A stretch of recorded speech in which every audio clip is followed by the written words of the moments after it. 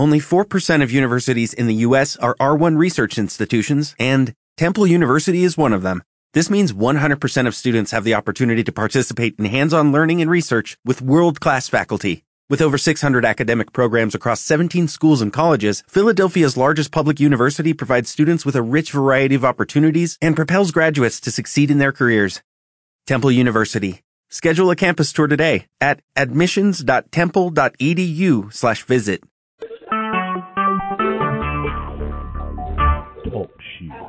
Recorded live.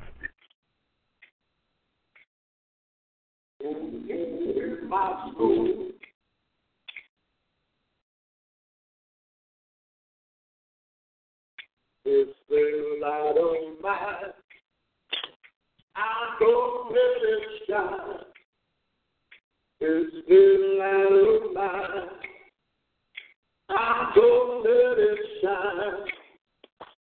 It's still I don't mind. I don't let it shine. Let it shine. Let it shine. Let it shine.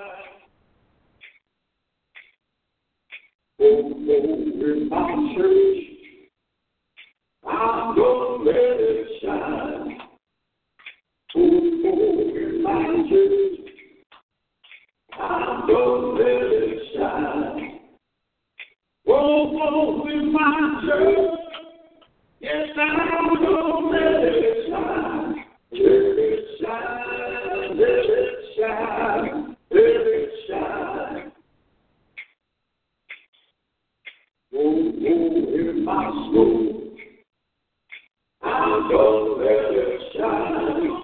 Yes, oh, in my soul, I'm gonna let it shine. Oh, in my soul, I'm gonna let it shine. Let it shine, let it shine, let it shine.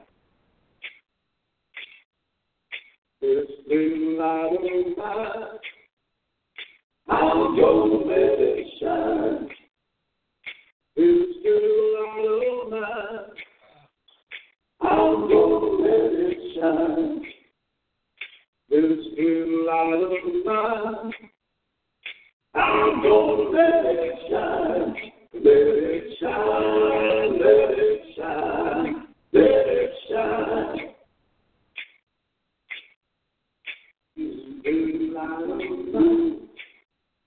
He said, I'm gonna let it shine.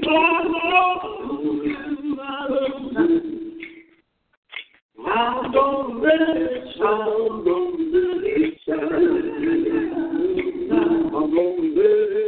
I'm gonna let it shine. I'm gonna let it shine.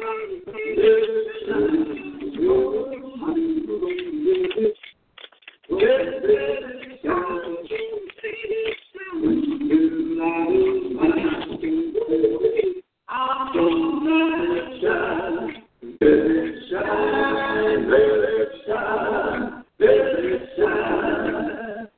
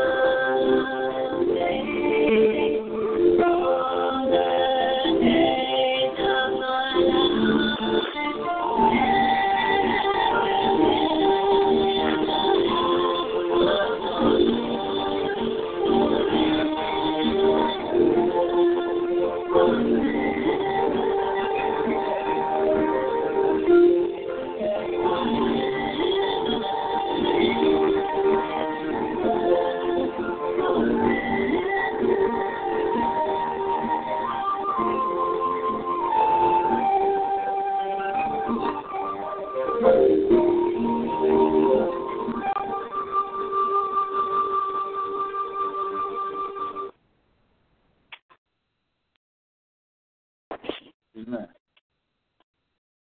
Let's go in prayer.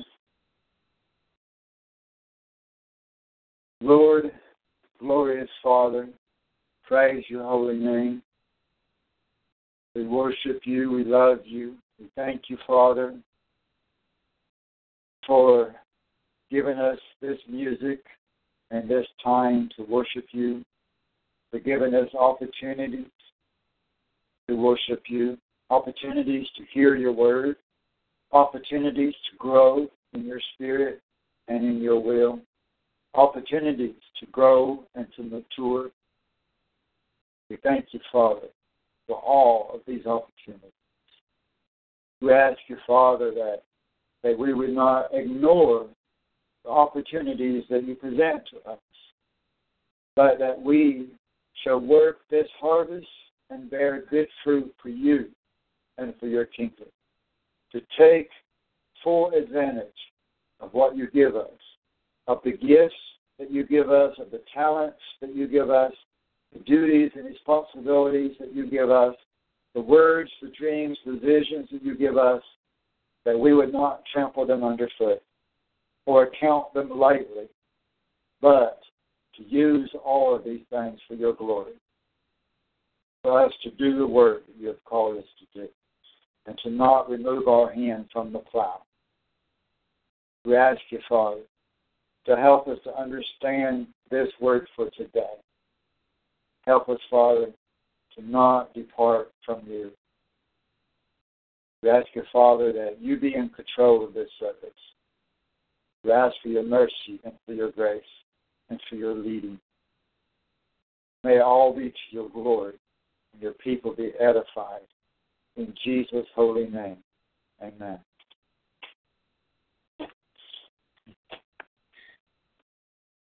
Greetings, everybody.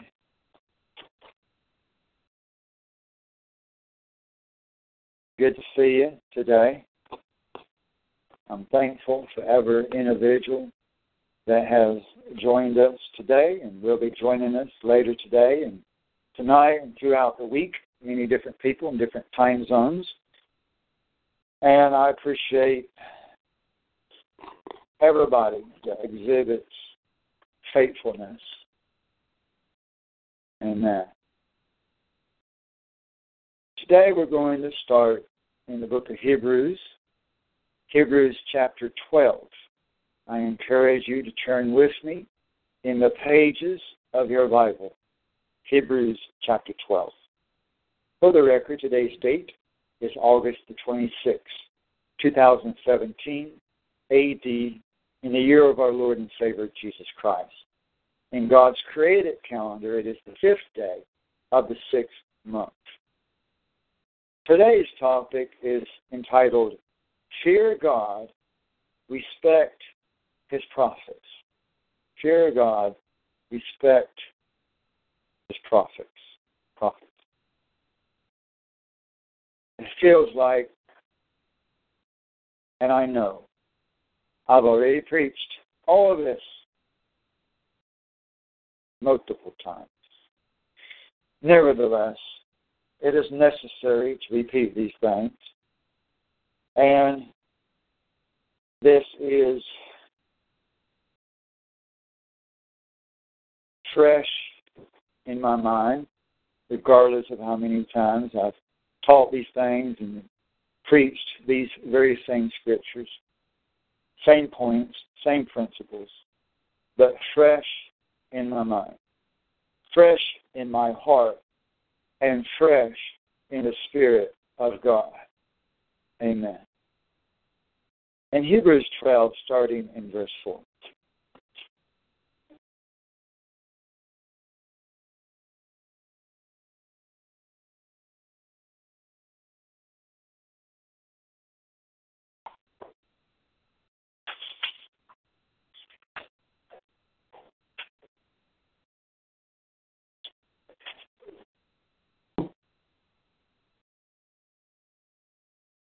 Hebrews 12, verse 4. You have not yet resisted to the point of shedding blood in your striving against sin. Now, Paul is writing, well, maybe not Paul. There's a great big debate about who's writing the book of Hebrews. It doesn't really matter who's writing it, but whoever's writing the book of Hebrews is writing to tell people that, hey, you may have been trying to resist sin, but not yet to the point of shedding blood. And one thing that he was trying to say is Jesus resisted all sin to the point of shedding blood. Jesus was tempted in all ways that we are, the Bible says. Yet never sinned, even died from birth to death without sin. Not impossible. He always resisted the temptations, no matter how strong they came. Amen. No matter how strong the storm was and the temptation was, Jesus always resisted sin. Amen. But the author of Hebrews says, you have not yet done this. Meaning that there's still room for improvement. Still room for improvement. You may have resisted some temptations, passed some of the tests, but there's more tests to come.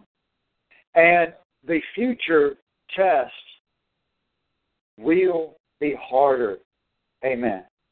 The future tests, tribulations, and temptations will come stronger, harder, and more important. People do not understand this, especially the people that believe in the pre-tribulation rapture fairy tale. They do not have the reality of comprehension of how hard the test is still yet to come, and that it will become such a significant test, even to the shedding of blood for many people. For many people, it will come to that extent. People read this verse and do not comprehend it, that it's written for us. Not just for the 1st century or 2nd century A.D., but for us, that this time is still yet ahead. Amen. People think, I encountered this very, very, very recently. I encountered that people think that just because they have already been anointed, they have already been saved, already been born again, that it's not possible for them to make a mistake. That is not possible for them to have made a mistake after having gotten saved, and that just because I have told them that I believe that they are now saved, that it's impossible for them to be wrong. This is very sad that people have adopted this type of mentality. But this same person has not yet resisted against all temptations, all sin, or passed all tests, even to the point of the shedding of blood. And it says here in verse 5, and you have forgotten. People have forgotten the exhortation which is addressed to you as sons.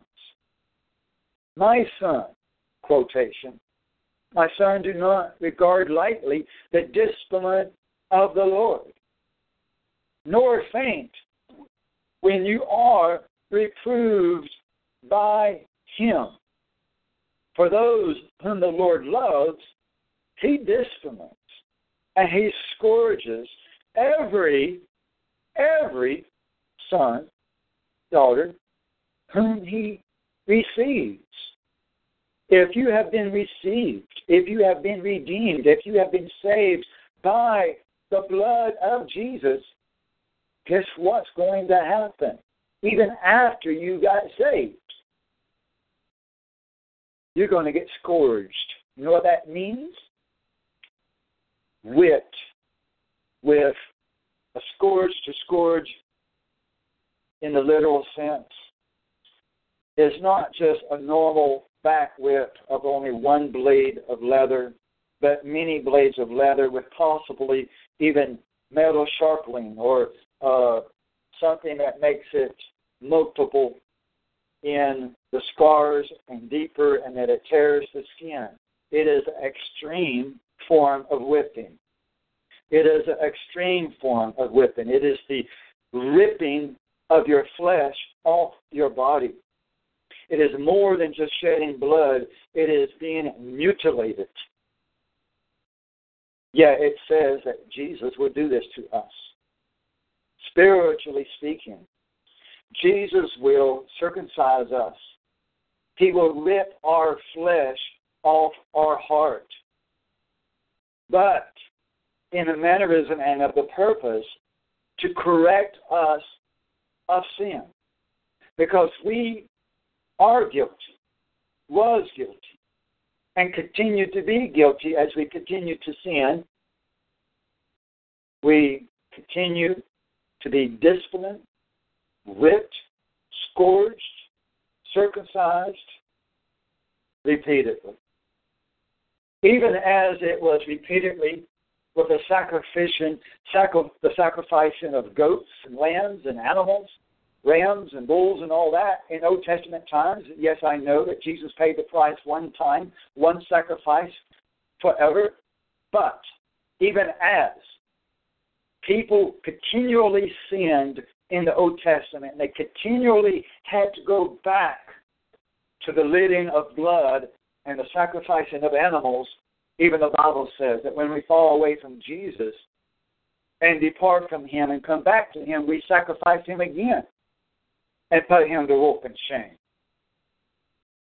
The Bible teaches this, even in this same chapter of Hebrews. If you consider the entire book of Hebrews,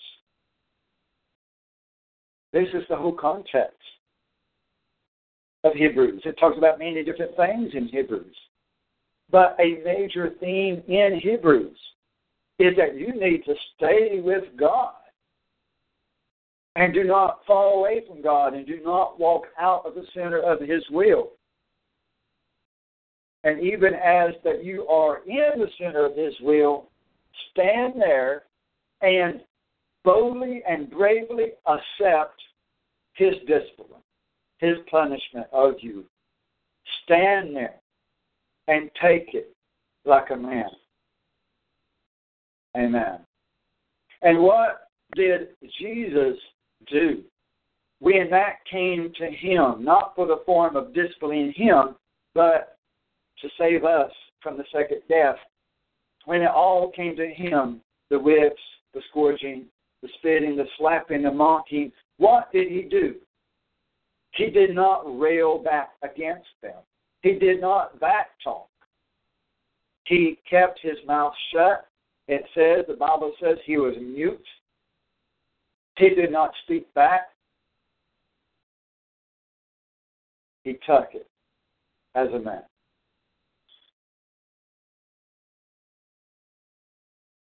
And we have not done this. The church has not. We are now the body of Christ. We are now the body of Christ, being scourged, being whipped, being mocked. But the reason that we are whipped and mocked is because that we are still being tested. We are still being tested and corrected and realigned to the center of His will.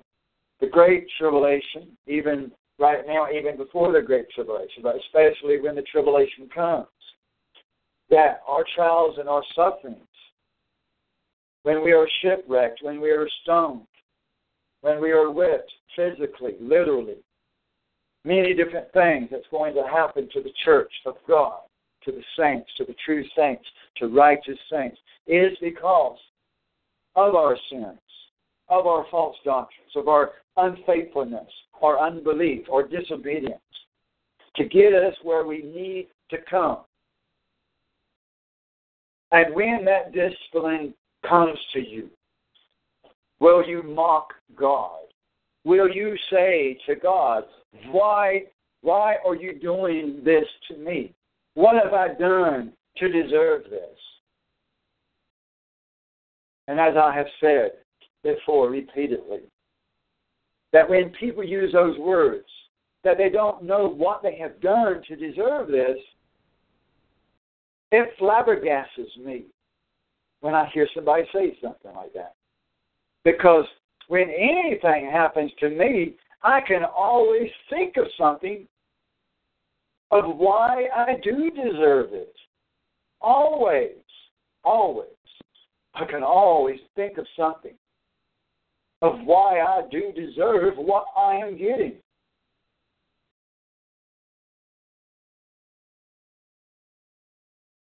As far as flat tire, car problems, and this and that and this and that. But I cannot understand many things.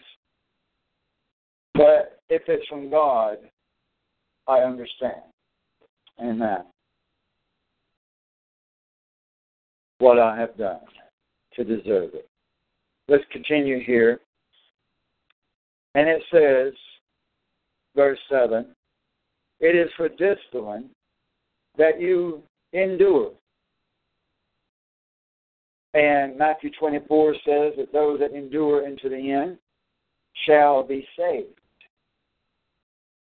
Yes, we were saved when we got born again. We were saved when we truly accepted Jesus and truly surrendered to Him. We repented of Babylon, of false doctrine, came out of the world and surrendered to Jesus. We got saved. We got baptized. We got saved. But salvation is also a process. We receive the seed of salvation, and we're saved because we have been conceived and because we have been born again from above of the Spirit. But our salvation is not full until we are turned to Spirit. Amen. And until then, do not think that it is impossible for you to sin. Do not think that it's impossible for you to do wrong. Do not think that it is impossible for you to fall away from God. It's not impossible. That's a doctrine of once saved, always saved. Doctrine of Babylon. Doctrine of the no baptism church, which used to be called the Baptist church, and they still call it that, but it's not the Baptist church anymore. Now it's the no baptism church. Once saved, always saved is the doctrine of the no baptism church, that you can't fall away from God. It's impossible for you to fall away from God. It's not true. It's not true. You must endure unto the end. Why are we repeatedly told in the Bible that we've got to endure until the end? Endure what? Endure the chastisement of the Lord, the trials, the tests, the temptations, and all the trials that come from God, our family, and from the devil and from the world. All these things in every direction, coming against us in every direction, that we must endure all this spiritual warfare. And he that is still standing, still faithful to Jesus in the end, blessed is that person. But do not think that you cannot do any wrong just because that you have been saved. But it says here that in verse 7, it is for discipline that you endure. God deals with you as with sons. For what son is there whom his father does not discipline? We are all disciplined. But if you are without discipline, of which all have become partakers, repeatedly, it's telling us, repeatedly, in verse 6 and in verse 7 and in verse 8, it is repeatedly telling us, you're going to be disciplined. You are. Because you've not yet resisted against all sin unto the letting of blood. You're going to make mistakes. And you're going to be corrected. And you're going to be disciplined. Of which we have all come to be partakers.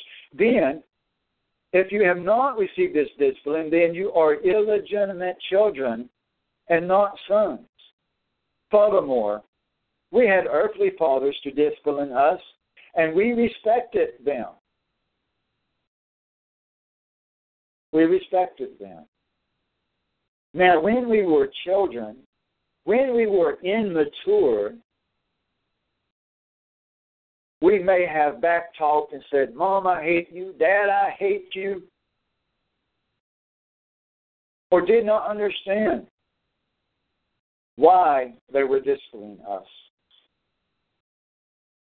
But once we grow up and once we become mature, then we start to understand.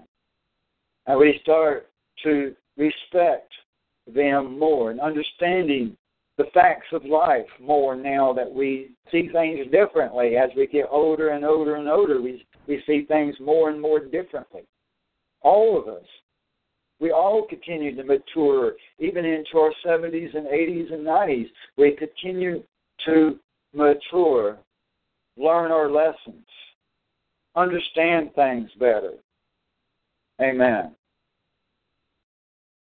And we respect our parents now. But do we treat God the same way that when He disciplines us, that we say, I hate you? I hate you, Dad? I hate you, Father? Let it not be. Let it not even be in the flesh, because we should honor our parents. No such words should ever come out of a child's mouth. Amen. Fleshly or spiritually. No such words should come out of our mouth. But not just out of our mouth, but even in our heart, we should understand. Now, this applies a little bit more spiritually, more to our Heavenly Father, that when He disciplines us, we should embrace it and realize God is fair and God is just. And God is not an abusive parent. God is not an abusive parent. Amen.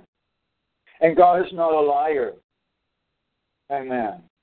When He disciplines us, it's because we truly deserve it and we are truly guilty. God is not a false accuser. As we are disciplined, we are guilty. So do not say, I do not know what I have done. Or that it's impossible that now that I'm anointed, that I have made a mistake. Do not be so proudful or ignorant or high-minded. But humble yourself and ask yourself and your Father as well, what have I done? Don't say I've not done anything.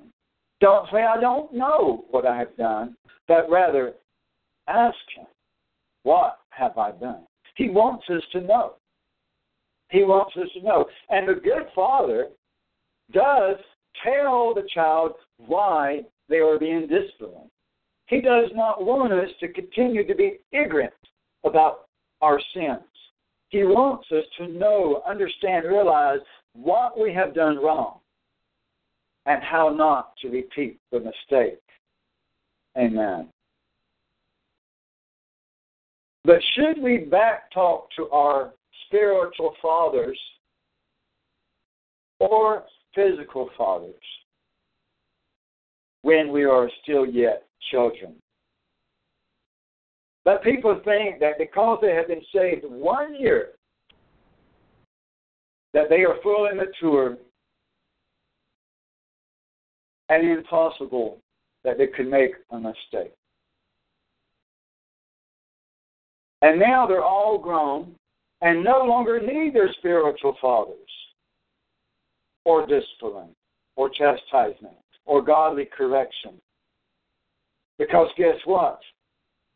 Their attitude is, hey, God may speak to you, pastor. God may speak to you, prophet. But God speaks to me as well, and I'm my own man, and I'm grown up, and I don't need you anymore. Bye-bye, pastor.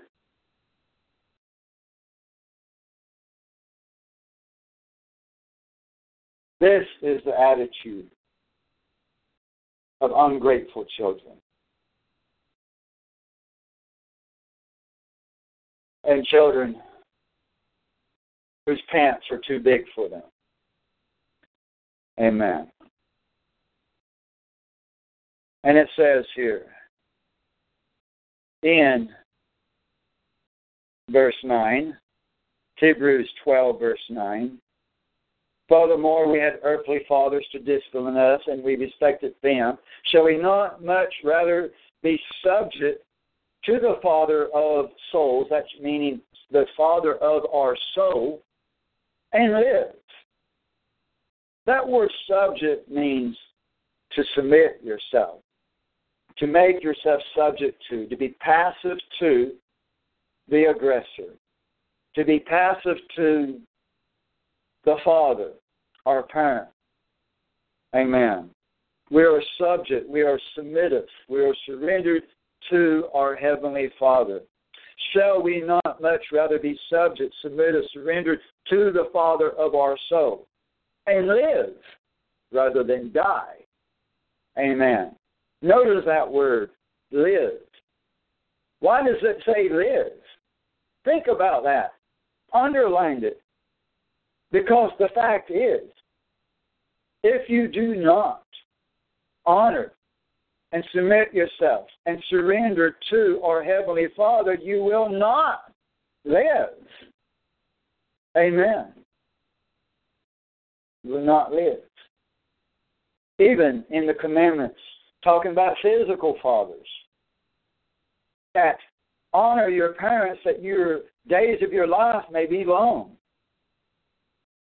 How much more true it is in the spiritual realm of your spiritual father to honor your spiritual father and your spiritual fathers, your spiritual leaders. Honor Moses. Honor Paul, Matthew, Mark, Luke, John, and the cloud of witnesses, Elijah, Elisha. Honor your forefathers. Respect them. And that your days may be long. Amen. And live. Verse 10. Let us think, before we read verse 10, that if they did not honor Moses, they didn't live, did they? Absolutely not. And verse 10, our fathers, for they disciplined us for a short time. Our physical fathers disciplined us for a short time as seemed best to them. As seemed best to them.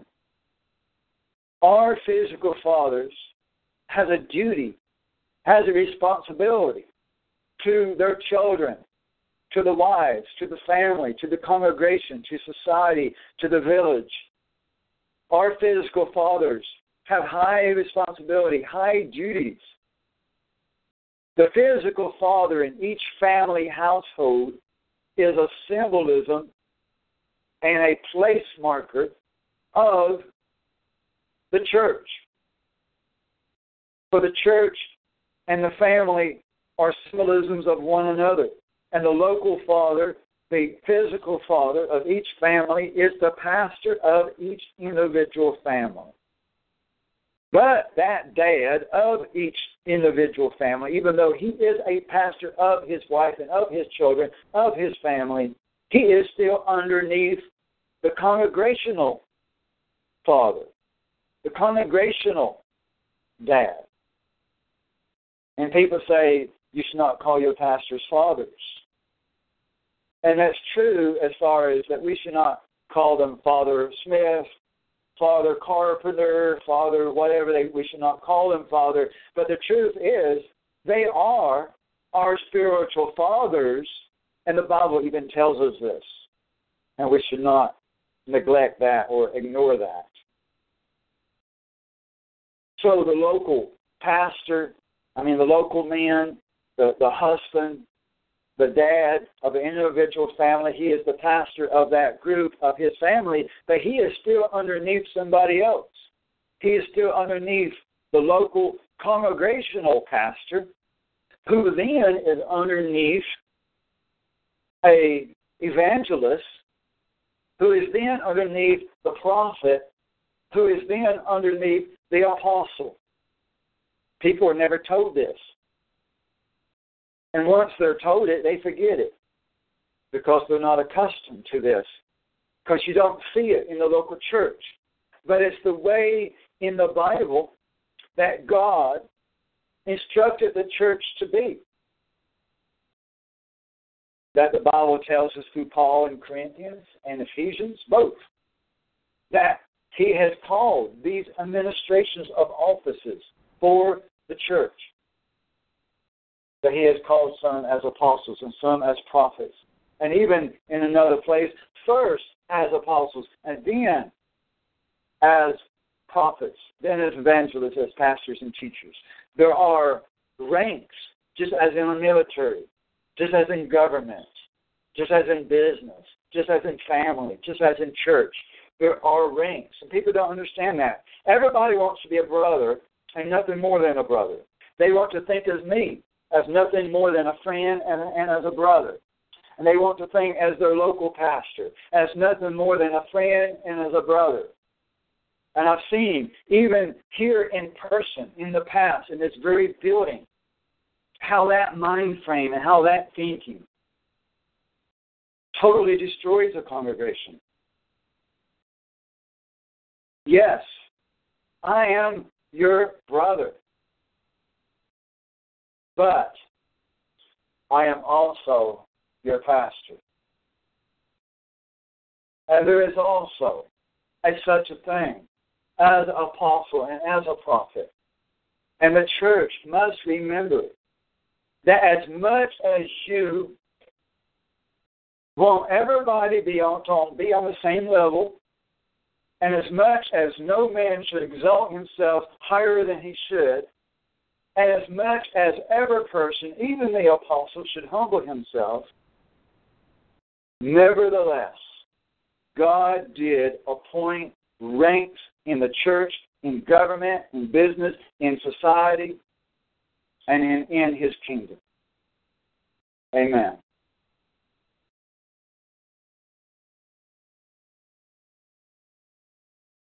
And the Bible says that Moses was humble.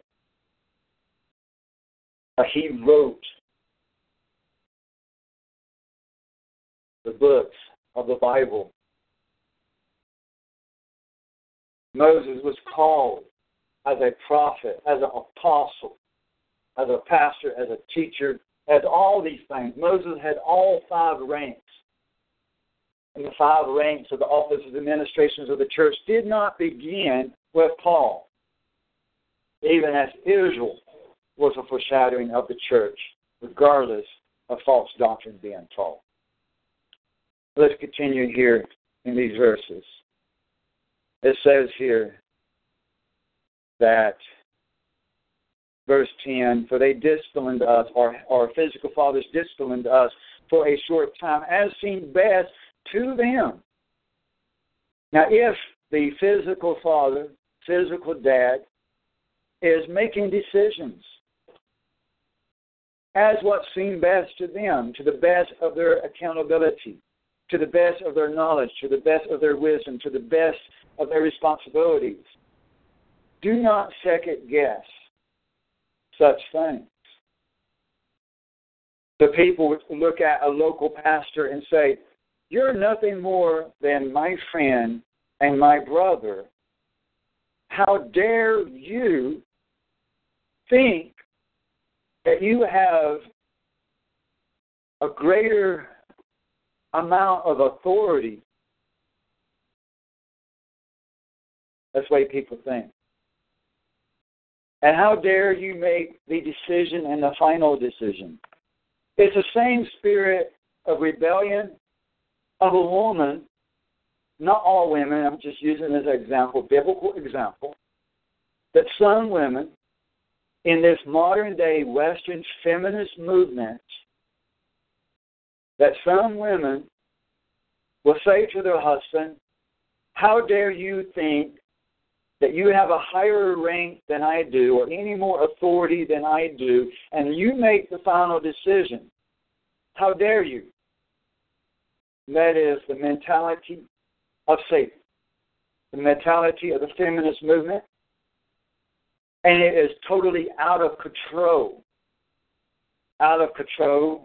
line of the God structure of family and church and society and government and kingdom. It is the wrong attitude, is the attitude of pride, where they are trying to exalt themselves and not following the order, the God-ordained order. So our physical fathers and our spiritual fathers and our pastors and apostles, they are doing what seems best to them as being taught and trained by God. And we should respect that and not backtalk. Seem best to them. So, but it says, but he disciplines us for our good, so that we may share his holiness, so that we will learn righteousness, stop repeating our mistakes. We have to be disciplined. We have to be chastised. Verse 11, all discipline, for the moment seems to not be joyful, but sorrowful. Yet to those who have been trained by it, to those who have been trained by discipline and chastisement, afterwards it yields the peaceful fruit of righteousness.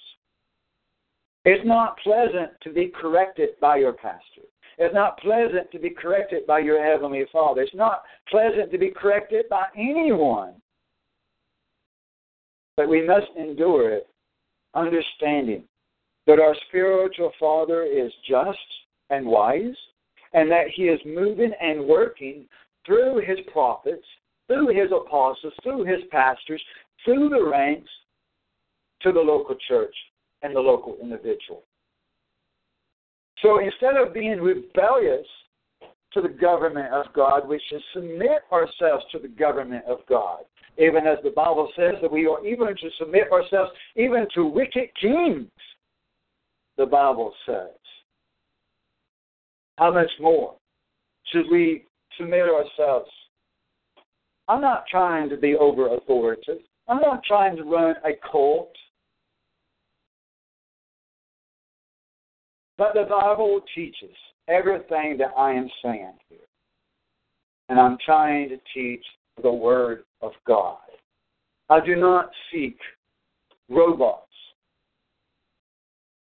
And the most offensive thing that people can say to me that I've heard 2 times in just 2 or 3 months is, Pastor Tim, when you command something and you say jump, how should I say how high? You know how offensive and how insulting that is?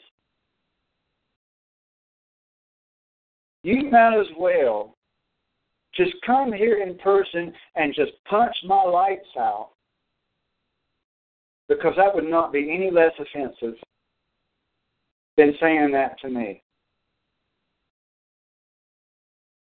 That if I say jump, that you should say how high.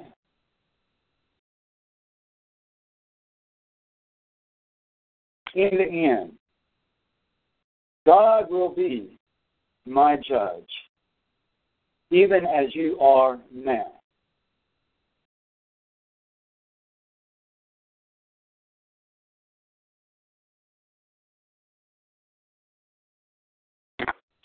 Amen.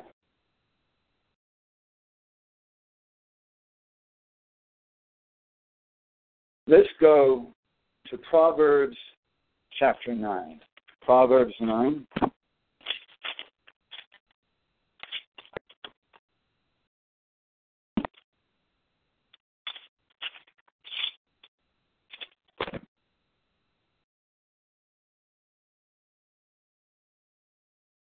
Proverbs chapter 9. Starting in verse 1.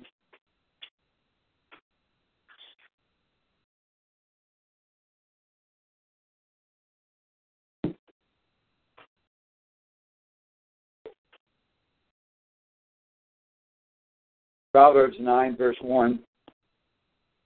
Wisdom has built her house. Think about in recent sermons and sermons for years now, how we repeatedly read those verses in the New Testament that talks about the church being built as a house, a spiritual house. And it says here that she has hewn out her 7 pillars, meaning columns, support beams, in this spiritual house. Remember how just last week, the last sermon last week, how we are going, if we overcome and if we endure into the end, and if we are still saved when we get into the kingdom, how we will become a pillar, a column in the spiritual house with a new name. So here, the number of completeness of a complete house, of a well-built house, wisdom has built her house. Wisdom has built the church. Amen. And she has hewn out for her 7 pillars, a complete house with a firm foundation. Verse 2, she has prepared her food. She has mixed her wine. She has also set out her table.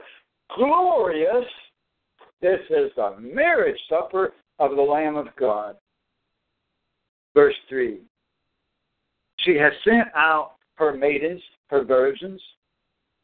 She calls from the tops of the heights of the city. And whoever is that naive, Brittany? That's a naive? Naive, yeah. Whoever is naive, let him turn in here. To him who lacks understanding, she says, come and eat my food. So it is inviting people to come and get saved. Book of Revelation, the bride says come, and the bridegroom says come, and the bride says come. Buy you milk without money. So it says, come, eat my food and drink of the wine is an invitation to the marriage supper, an invitation to be part of the house of God, invitation to become a pillow, a column in the house of God. Verse 6, forsake your folly and what? Live. Woo! Glorious. How the Word of God, how each joint of the Bible, how each word fits perfectly together. Live and not die, not be cast into the lake of fire. You have to become a solid being in the house of God so that you will not be cast off and welter and die and cast into the fire. Forsake your folly, your foolishness, your rebellion, your pride, your stubbornness, you resisting the correction from God. Stop that folly and live and proceed in the way of understanding. Verse 7, Proverbs 9, verse 7. He who corrects a scoffer gets dishonor for himself, and he who reproves a wicked man gets insults for himself. Do not reprove a scoffer or a mocker, or he will hate you. But reprove a wise man, and he will love you. 2 different groups of people here. And it's in the context of how you get to the kingdom. Because in verse 1 to verse 6, spiritually speaking, about coming to the marriage supper, coming into the spiritual house of God, becoming a pillow in the kingdom of God. How do you get there? Starting in verse 7, when you are corrected, when you are chastised, when you are disciplined by God through His prophets, through His apostles, or even through your brothers and sisters, that you humble yourself and listen to wisdom. Listen to your forefathers who have lived longer than you. Listen to the old man. Bend your knee. Bow to the floor, as I did many, many, many times, listening to my grandmother and other older people and elders. Even as I did sit in the benches of churches for years and kept my mouth shut. Sit, listen, and learn. For a long time. For a long time. For a long time. Even after I became a pastor. Going to churches and submitting myself and listening, bending the ear and learning and observing and keeping my mouth shut as much as I could. Respecting my elders.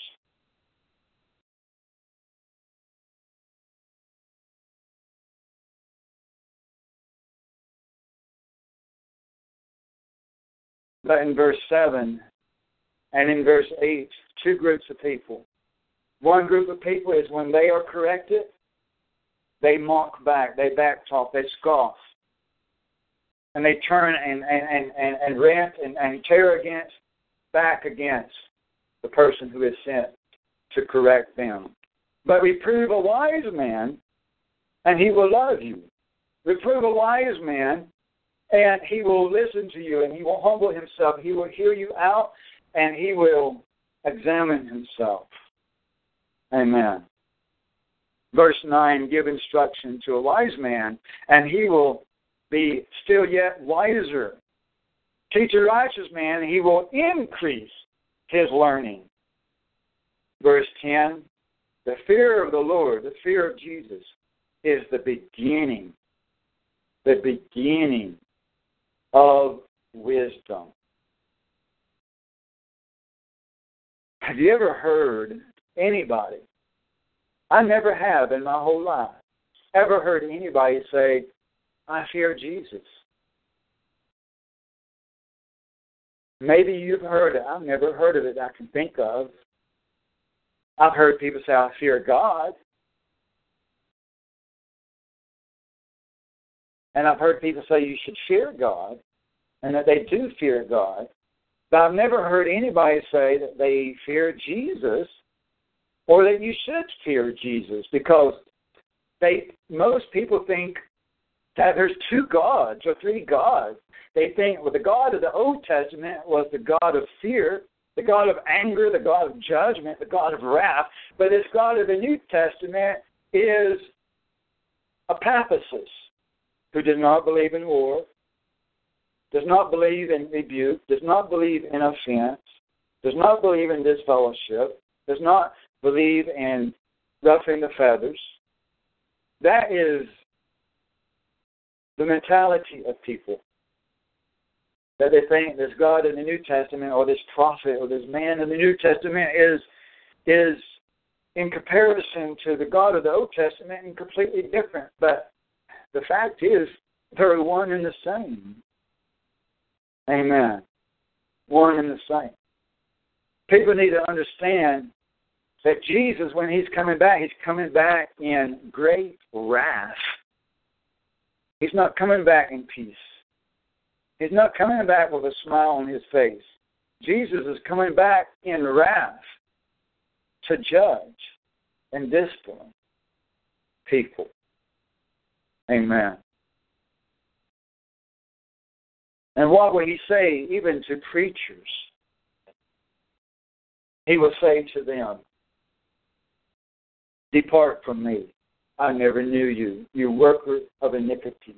These are people that believe in him, know his name, believe in the name of Jesus. They cast out demons. They heal the sick. They do great and mighty miracles. They have YouTube videos. But they do not obey God. They do not serve God. They smile.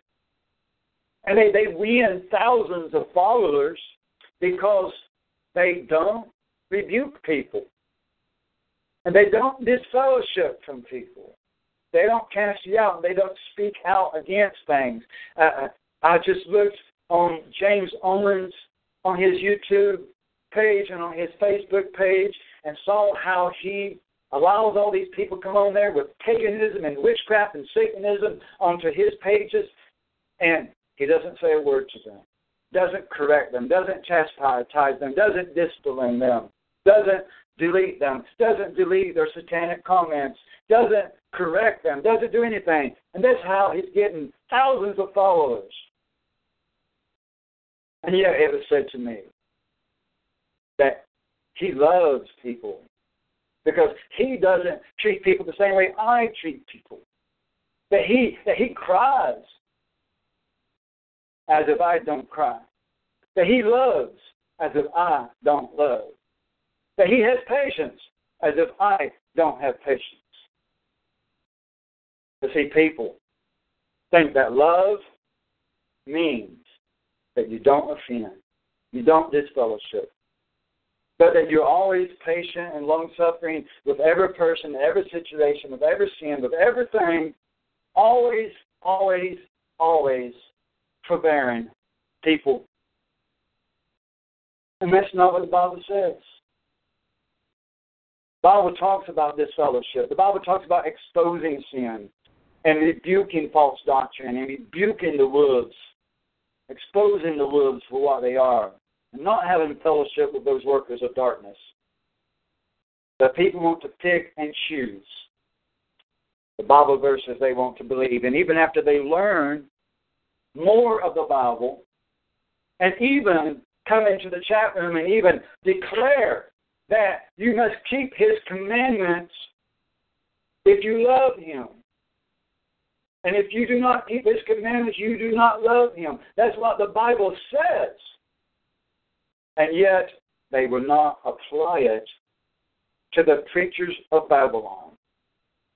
Because the preachers of Babylon will shake your hand, will smile at you, will not offend you, will not rebuke you, will not disfellowship from you, because of that ideal of the worldly type of love, which is not love but hate.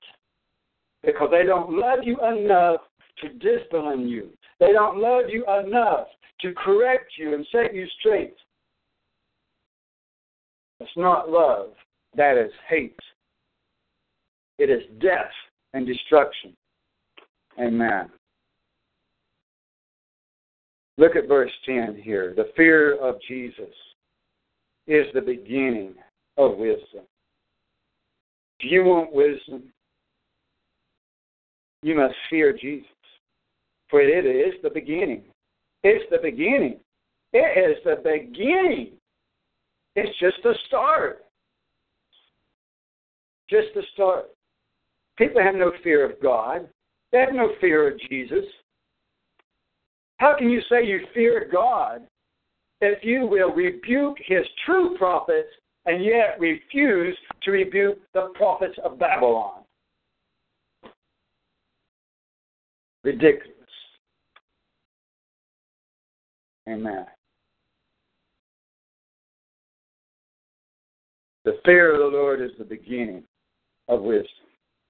I think about when I did bend the knee, humble myself and listen to my grandmother when I was a child, and even as an adult, as a man in his 20s, as a man in his 30s, on the floor, submitting myself to my own grandmother in respect and in honor to my elders, even in the flesh. How that I feared my grandmother with healthy and great magnitude of fear and respect. Because my grandmother was not a woman to be reckoned with. Or she was a woman to be reckoned with, however you want to say that.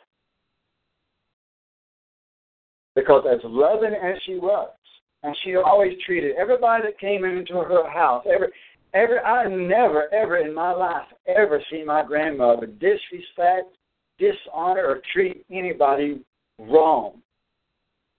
In my whole life. She lived to be, I think, 93, 94, 96, something like that. In my whole life, I never, ever, ever, ever saw my grandmother treat anybody wrong. But I did see her treat people in a manner that was necessary. And people honored her.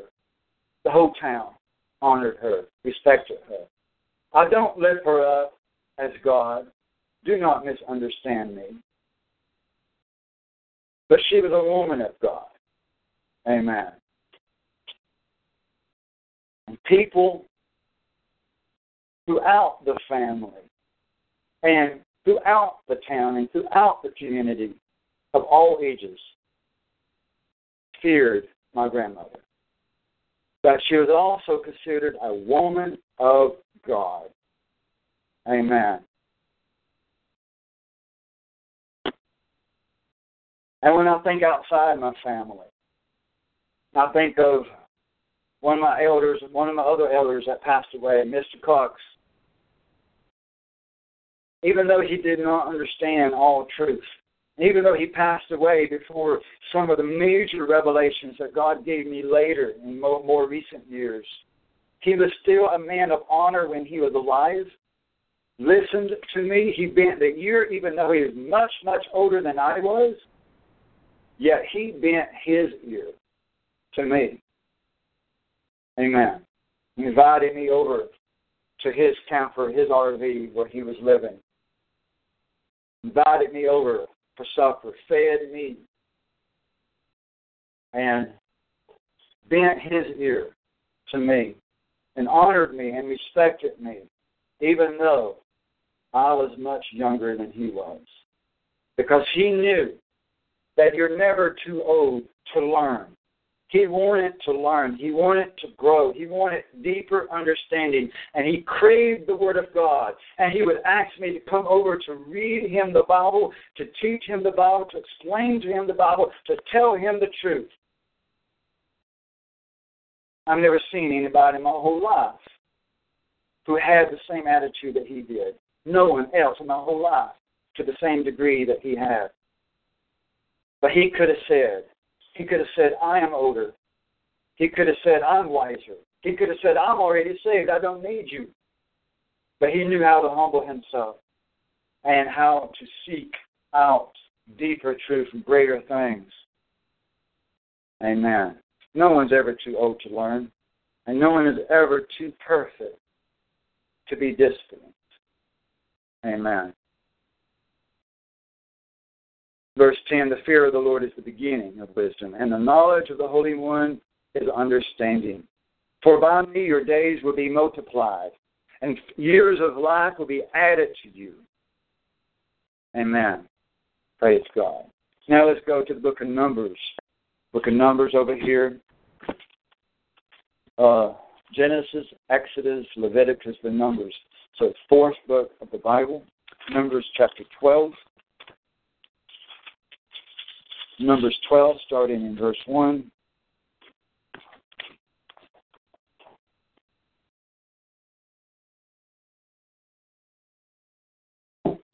But when I used to go over to minister to Mr. Cox, even though he bent the knee to me, I was bending the knee right back to him. Because even though I was his spiritual father and his elder in the spirit, he was still my physical elder, much older than I was.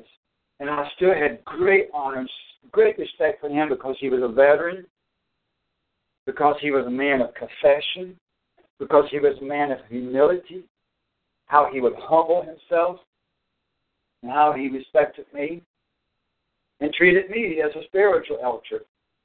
I treated him like that. We had mutual respect. Amen. And I bent the knee right back to him. Amen. In Numbers chapter 12, starting in verse 1. Numbers 12, verse 1.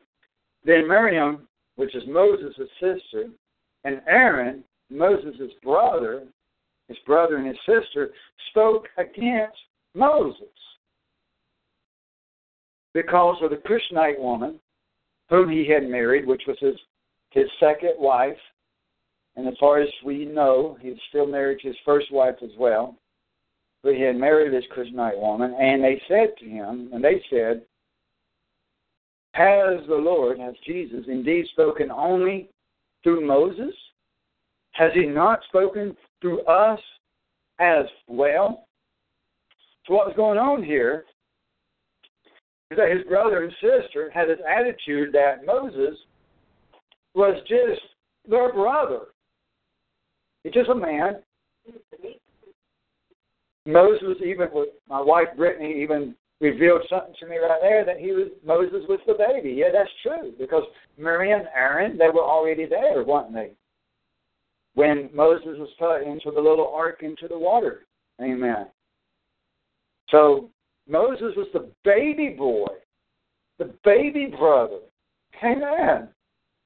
I never thought about that before, but that's true. Amen? Amen. So here,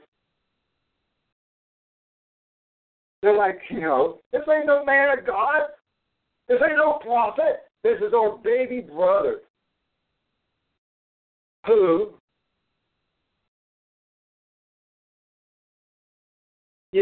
God speaks to him. He speaks to us too.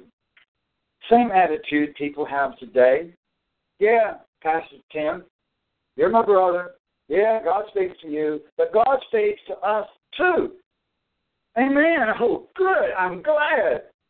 The Bible says that Moses said that he wished that all the people were prophets. Amen. Moses wasn't trying to be the only prophet. Moses did not apply for the job. Where does it say that Moses sought out to try to be the leader? Nowhere. God called him. God chose to work through Moses. He also chose to work through Miriam, his sister. He also chose to work through Aaron, his brother. But God chose Moses to be the leader. That was not Moses' decision. He didn't apply for the job, but it was the calling of God, the administration and the office and the appointing of what God decided to do. But people like to question God on his decisions and his appointments. And that's what they were doing. They weren't just questioning Moses and trying to exalt themselves. They were questioning God, if you really think about it. And they were trying to exalt themselves and cast down Moses' leadership. Verse 3. Now the man Moses was very humble, more than any man who was on the face of the earth. That's pretty amazing. Moses was more humble than any man on the face of the earth. Yet, his brother and his sister had an attitude as if Moses was exalting himself. That was their attitude, absolutely. That was their attitude, was that Moses was over-controlling, over-authoritative. Who are you to say that you're the only one hearing from God? And I am sure that if the expression of how high should I jump was known back then during the time of the book of Numbers, I'm sure Moses heard it. Moses, if you say jump, should we say how high? If that expression was around back then, I guarantee you Moses heard it multiple times, just like I've heard it multiple times over the years and increasing. Very insulting, very rude, very uncalled for. What was the response of God when this happened here? Because that's what they were saying. That's what they were saying. And in verse 4, solemnly the Lord Jesus said to Moses and Aaron and to Miriam, you three, come out to the tent of meeting, to the church. So the three of them came out. Then Jesus came down in a pillar of a cloud and stood at the doorway of the tent. Can you imagine that? He comes out of the sky. Jesus did. He stood in the doorway of the church, of the tent. And he called over Aaron and Miriam. And when they had both come forward, he said, in their ears, in the hearing out loud, said to them, hear now my words. These are the words of Jesus. Hear now my words. If there is a prophet among you, I, Jesus, is what it originally said. I, Jesus, shall make myself known to you, to him, in a vision. I shall speak with him in a dream. But not so with my servant Moses. He is faithful. We've been talking about faithfulness and unfaithfulness. He is faithful in all of my household. With him I speak mouth to mouth, even openly, and not in hidden sayings, not in dreams, not in visions, but face to face, ear to ear, mouth to mouth. God is my friend. Moses is my friend. And he beholds the form of Jesus. Moses saw God. Why then, Miriam, Aaron, why then were you not afraid? Why was you not afraid? The fear of the Lord is the beginning of wisdom, but people do not understand that if you fear God, you should also fear Moses. You should also fear his prophets, even your local pastor. A reverent fear, even as I had for my grandmother. A reverent fear. It is not a wrongful fear. It is not a wicked fear. It is not a demonic fear. It is not an over-controlling fear. It is not an over-authoritative fear. It is not a fear of cultness.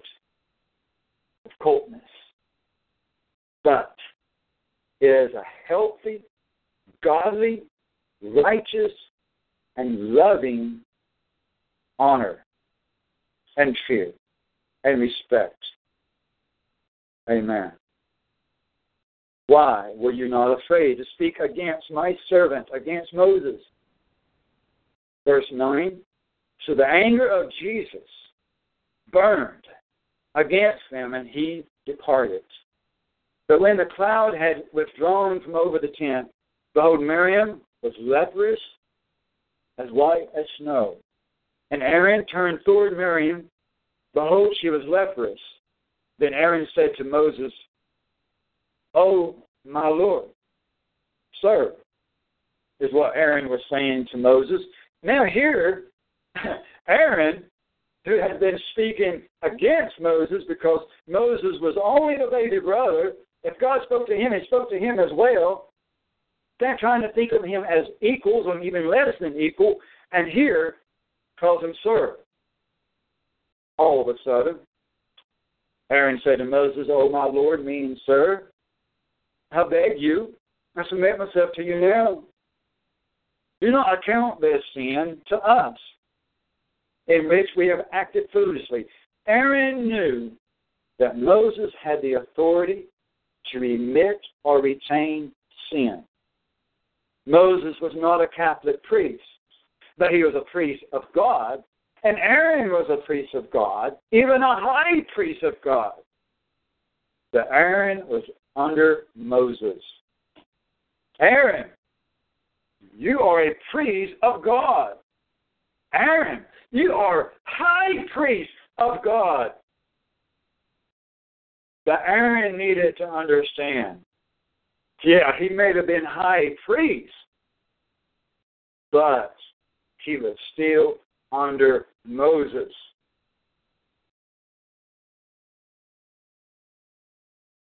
And Moses had the authority to remit and retain sin, even as it says that we are to do in the New Testament. Do not account this sin to us. Do not retain this sin on heaven and earth. Do not retain this sin in which we have acted foolishly. We need to add this to that article. So, AJ, if you could please, Pastor AJ, send me an email after you listen to this, that we need to add Numbers chapter 12, verse 11, Numbers 12, verse 11, add to the article, remit and retain sin. That way I don't have to stop and make this note now. Thank you very much. In verse 12 it says, "Oh, do not let her be like one dead, whose flesh is half eaten away when he comes from his mother's womb." Verse 13, Moses cried out to Jesus, saying, "Oh God, heal her, I pray."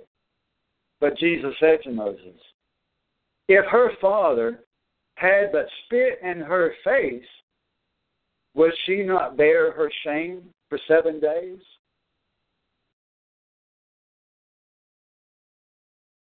In other words, if her physical father had disciplined her, if her physical father had done something to scourge Miriam, if Miriam's physical father had done something to scourge her, to whip her, to discipline her, to chastise her, to correct her, would she not have continued to suffer for the minimum mandatory sentence of 7 days? Let her be shut up for 7 days outside the camp, and afterward she may be received again.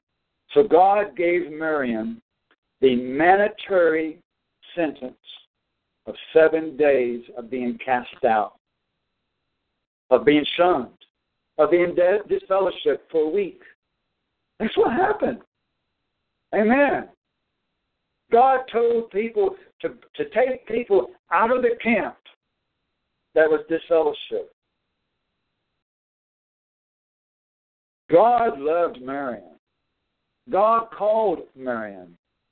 God gave Miriam responsibilities, duties, and a high calling. She was a woman of God. But that didn't mean that it was impossible for her to make a mistake. It didn't mean it was impossible for her to sin. It didn't mean that she didn't have to submit herself to the administration of the congregation or to God. Amen. So Miriam was shut up outside the camp, disfellowship, for 7 days, and the people did not move on until Miriam was received again. She held the whole church back. She held the whole congregation back. They couldn't move. They couldn't go to the next step in the wilderness. They had to sit still. People don't understand that when they disobey God and step outside the camp and get this fellowship, that they don't just hinder themselves, they hinder the whole church. That is so true. But people don't understand that.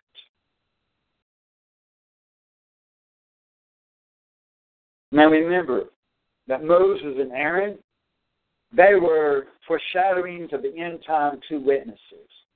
Remember that new article recently that Jesus had me to write about the two witnesses, and how Moses and Aaron was a foreshadowing, two men, two prophets of God, standing before Pharaoh, bringing the plagues upon the earth, upon Egypt, the fire and the blood, the hail and the brimstone, just like it will be with the two witnesses in the book of Revelation in our day and in our time soon. Think about the two witnesses. Would you speak in an unrespectful manner to the two witnesses? I wouldn't. I'm getting ready to pass my baton to the two witnesses. I know how to submit myself.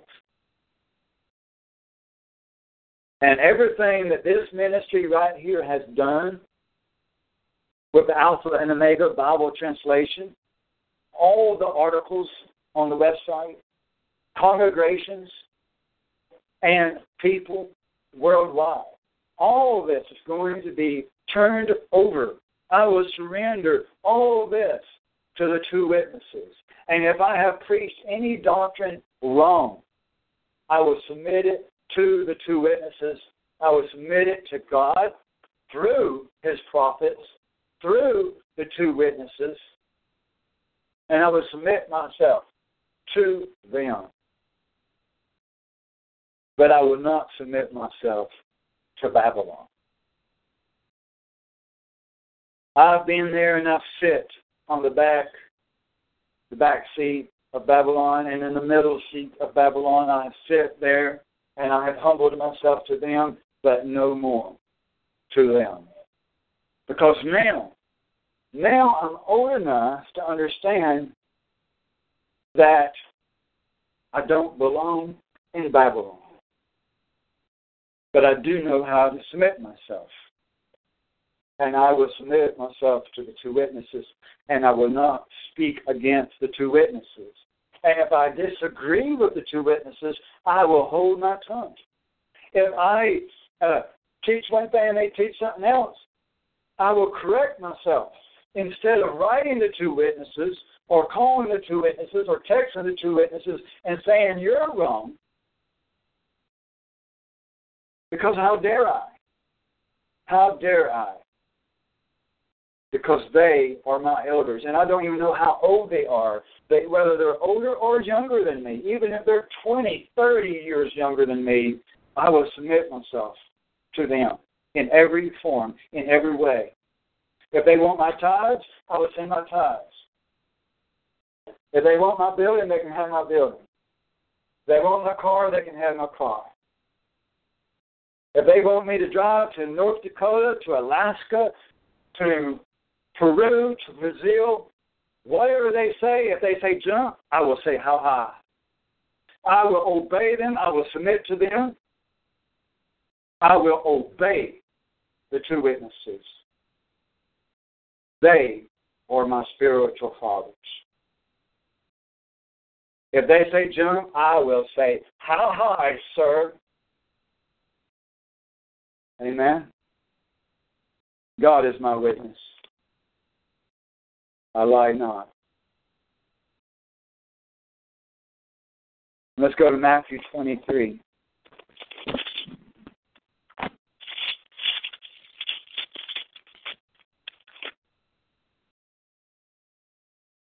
But when I say how high, it won't be with the wrong attitude. It won't be in the same attitude that people are addressing me. It will be in the attitude of, yes, sir, whatever you say.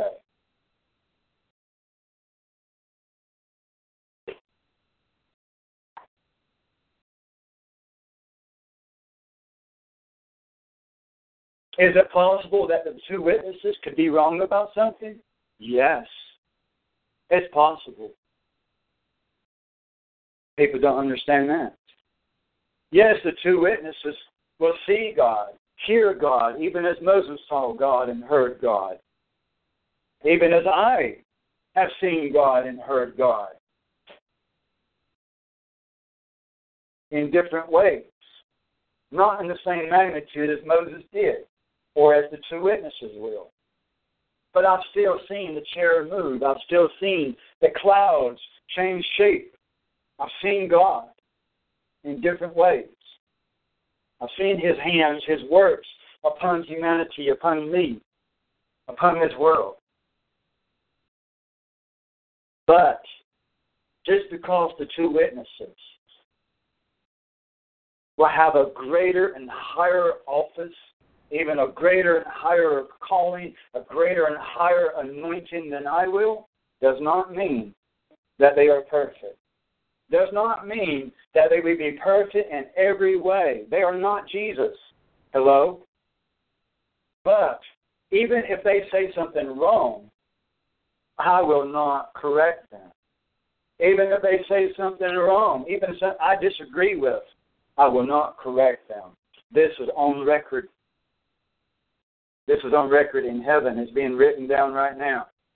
I could be cursing myself or blessing myself right now. But it's on record that even if I disagree with the coming two witnesses, that I will not correct them, condemn them, reprove them, rebuke them, or say anything against them in any way, shape, or form. I will be 100% submissive to them, except that I will be gone.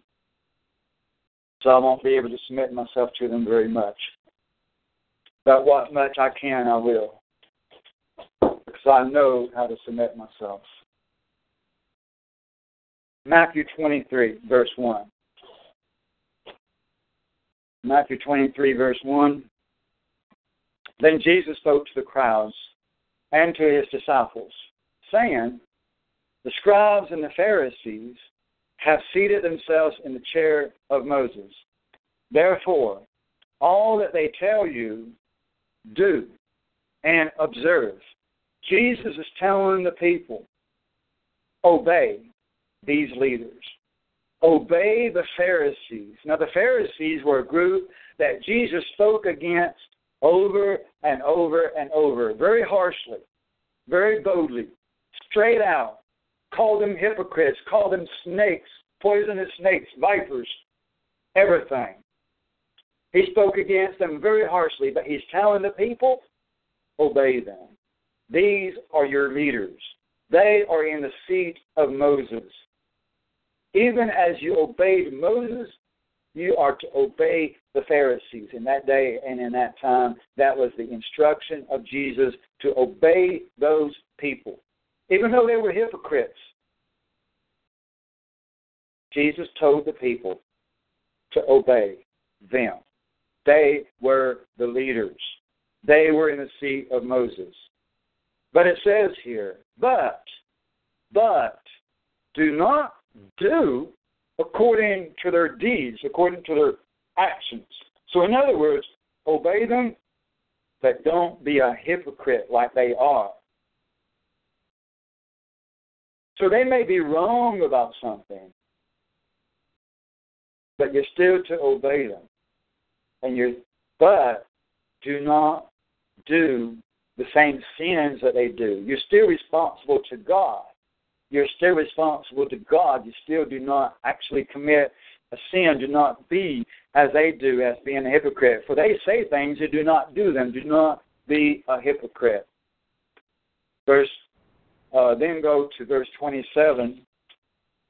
Let's jump over to verse 27. Woe to you.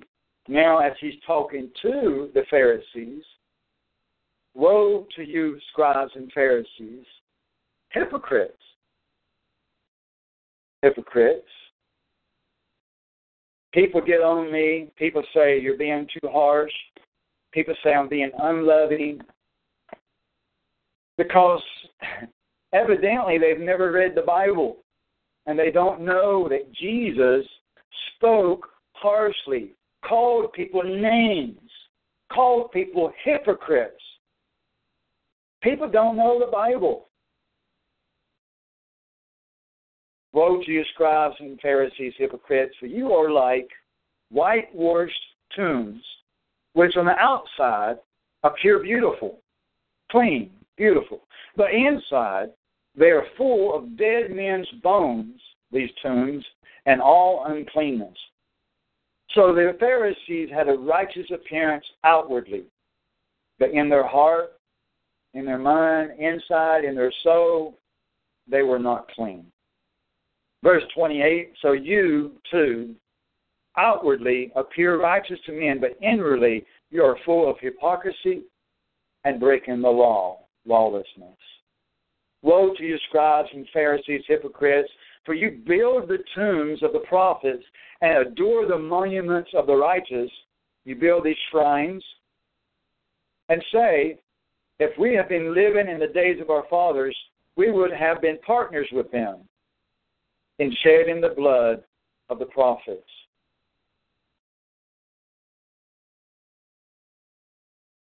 So you testify against yourselves, and you are sons of those who murdered the prophets. Fill up, then, the measure of the guilt of your fathers, you serpents, you brood of your family of poisonous snakes. Brood of vipers means family of poisonous snakes. How will you escape the sentence of, see what the Greek word is here real quick here in verse 33, Gehenna.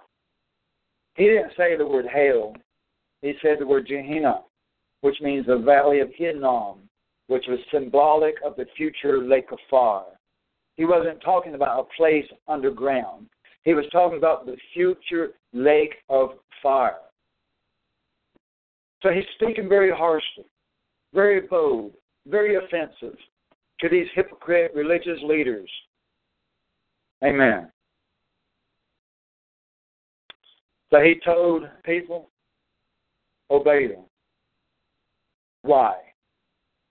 Because they needed administration. The people needed leaders, and the Pharisees were the leaders of the day until the disciples, until the disciples received the Holy Ghost, until they were anointed from above on high in John 20, 14, John 14 through the rest of John, and into the book of Acts. And then, once the new covenant and the new church was fully established, their office went away. The office of the Pharisees no longer existed, and the Levitical priesthood no longer existed once Jesus died and rose again. So we no longer have to obey the Pharisees.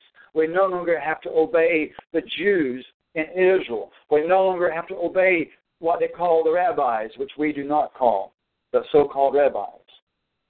But in the day of Jesus, until he died, yes, they were required to obey them because they were in the office of Moses. But who's in the office of Moses now? Pastor A.J. is. I am. God is my witness. I'm not trying to exalt myself. People that know me well, they know my purpose, my heart, and my intent. But constantly, I have to fight back against these false accusations that I'm exalting myself, that I'm being over-controlling, that I'm being over-authoritative, that I'm not being loving, that I'm being cold. And people will tell me, as I've heard many times, Pastor Tim, you don't have to say nothing. You don't have to fight back. You don't have to explain none of this. But I do. I do.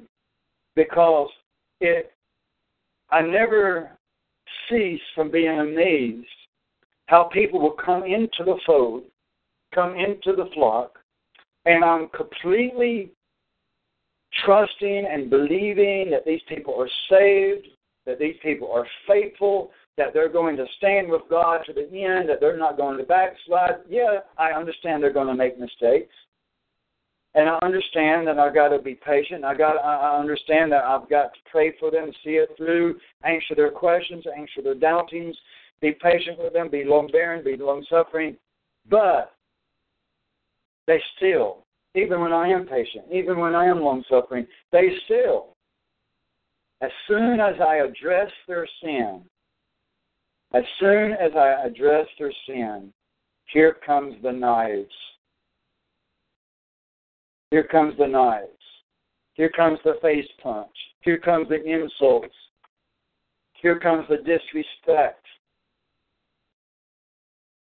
And it never ceases to amaze me how my own brother, how my own sister, how Aaron, how people who are appointed to be preachers, people who I even thought that I was going to turn this building over to, people who I had even already handed the key to the church over to, people who I had even been planning to anoint them as pastor of the next pastor who come in here and preach right here, behind this same microphone.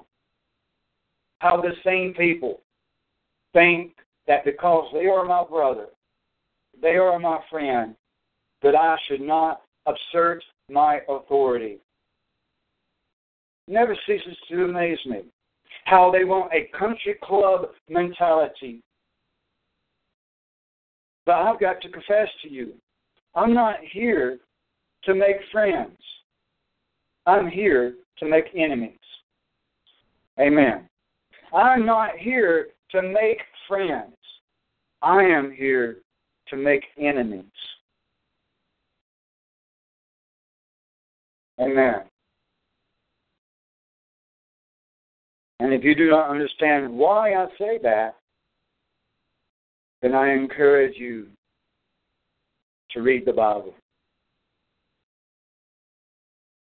Jesus said, "Think not that I have come to bring peace, but I have come to bring a sword." Amen. I am not a pacifist, and I am not a pacifist preacher. And I'm not here to build a country club. I'm not here to build friendships. I'm not even here to build brotherhood.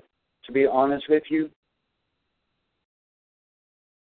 between me and you, I mean, I like to be your brother. I want to be your brother. But that's not my purpose. My purpose is this: to get lost souls saved, to preach the Word of God, to bring repentance to the people, to point people to Jesus Christ, to warn the people of the things to come, to prepare people for death, to prepare people for torture, to prepare people to meet the Lord Jesus Christ, prepare people for the reality of what they're going to see, and to be able to enter into the kingdom. Those, among other things, are why I am here. And to separate you from the enemy, from the world, from Babylon, from false preachers, from lies and deceptions. All those things is why I'm here. My least concern, my least of anything, the least of my considerations is friendship. Amen. In fact, part of my duty is to help you get so strong in Jesus Christ, you will not need me once I disappear. Although I would like friends, something I learned when I was in management at McDonald's many years ago. It may sound cruel, it may sound unloving, but it's reality. That when I was in management at McDonald's, and there was many times over the years, people who I fell in love with as friends, people who were my crew members, people who I hired and fired, who I embraced as family, go over to their houses. One woman even made me godfather over her baby. I really grew in friendship and in love with people who were the crew members.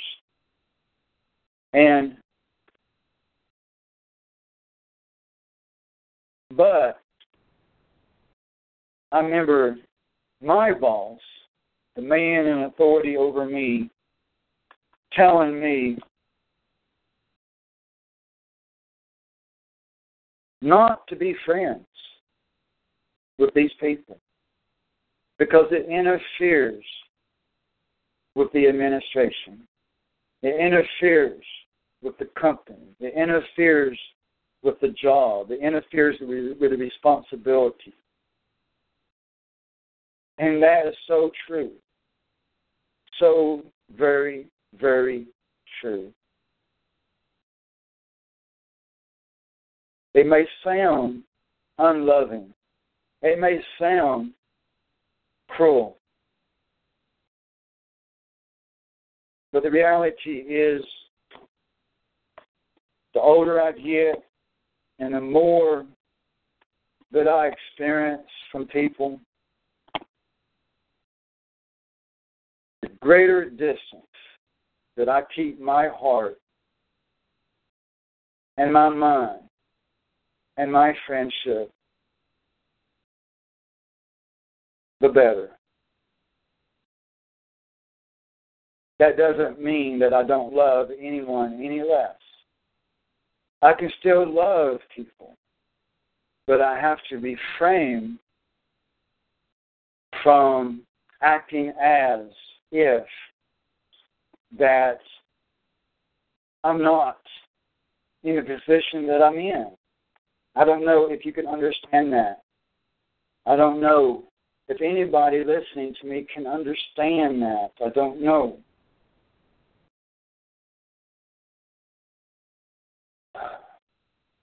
but I know it's the truth. Amen. It doesn't mean that I don't love anybody any less. So, for example, going back in the physical example of McDonald's, that I could love this man at McDonald's who was an employee, and I could pray for him and his family, and I could try to teach him right, and I could try to lead him right, and be his friend and his buddy and his leader and all that wrapped in one, in my mind and in my heart and in my leadership. But as far as like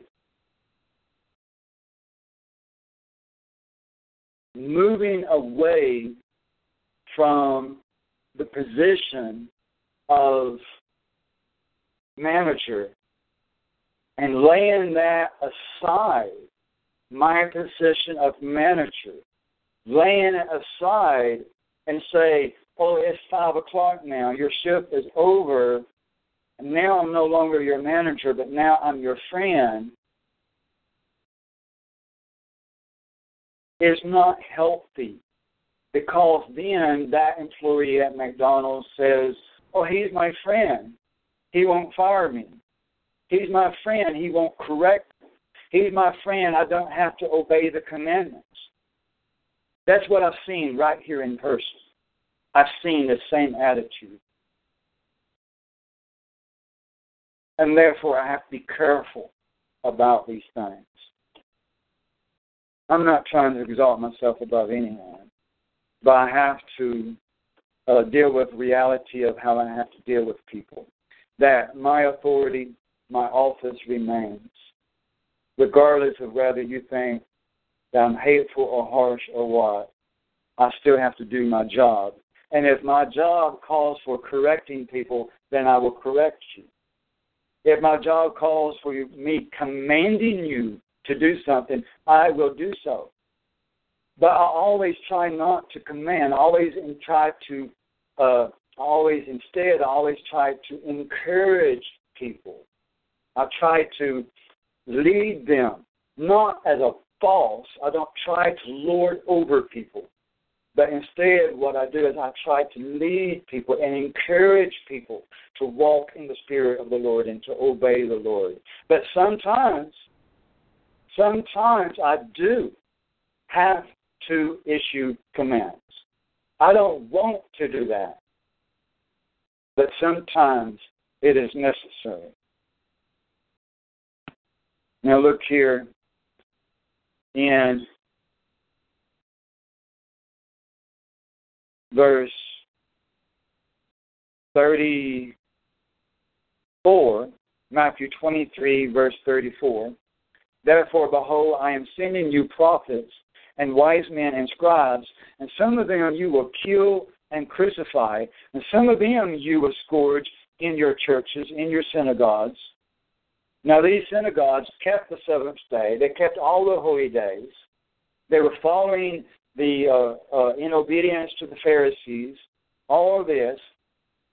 But it's saying, Jesus is saying to these leaders who were in the seat of Moses that people should have been obeying. He's saying, you're going to kill my prophets, and you have already done this, and you are doing this, and you're going to do this. You're going to kill my ministers. You're going to kill those I have sent and murder them and scourge them in the church. So what this is saying here is, even if somebody is in the church, and even if somebody is keeping the seventh day, and even if somebody is keeping the commandments, even if somebody is keeping all the holy days, it's still possible that they could come against the servants of God. It's still possible that they could come against Moses. It's still possible that they could come against Elijah. It's still possible that they could come against the two witnesses. People don't understand that when the two witnesses do step up, to proclaim their office and their administration, they're going to step up in very bold words. Very, very bold words. And you know what? The church will not believe or embrace the two witnesses. They will not. Not for a while. And even into a great measure of time, a lot of people will still continue to resist them because the two witnesses will be claiming a lot of truth that people don't want to accept. And they will rebuke the two witnesses. People who think they are saved. People who keep the seventh day. People who keep the commandments. People that go into the flock, into the fold. People who are in the ministry. They will speak against the two witnesses. And it's not right. It's not right. Now look here in the book of 1 Chronicles. Let's turn over there. In the Old Testament, 1 Chronicles. Over there next to Kings and Samuel. The book of 1 Chronicles 16.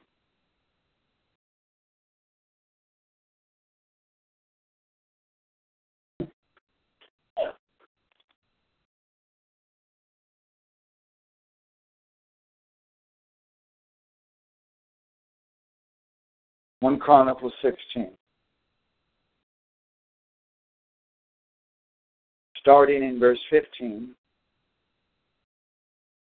1 Chronicles chapter 16, verse 15. Remember his covenant forever, the word which he commanded to 1,000 generations, the covenant which he made with Abraham and his oath to Isaac.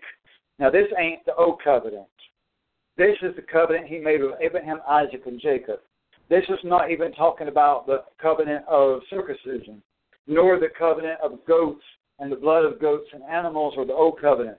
This is talking about the covenant, the promise that God made with Abraham, Isaac, and Jacob, that he would bless the descendants of those tribes, and of the 12 tribes of Israel, that they should become a great, great multitude in the commonwealth of nations.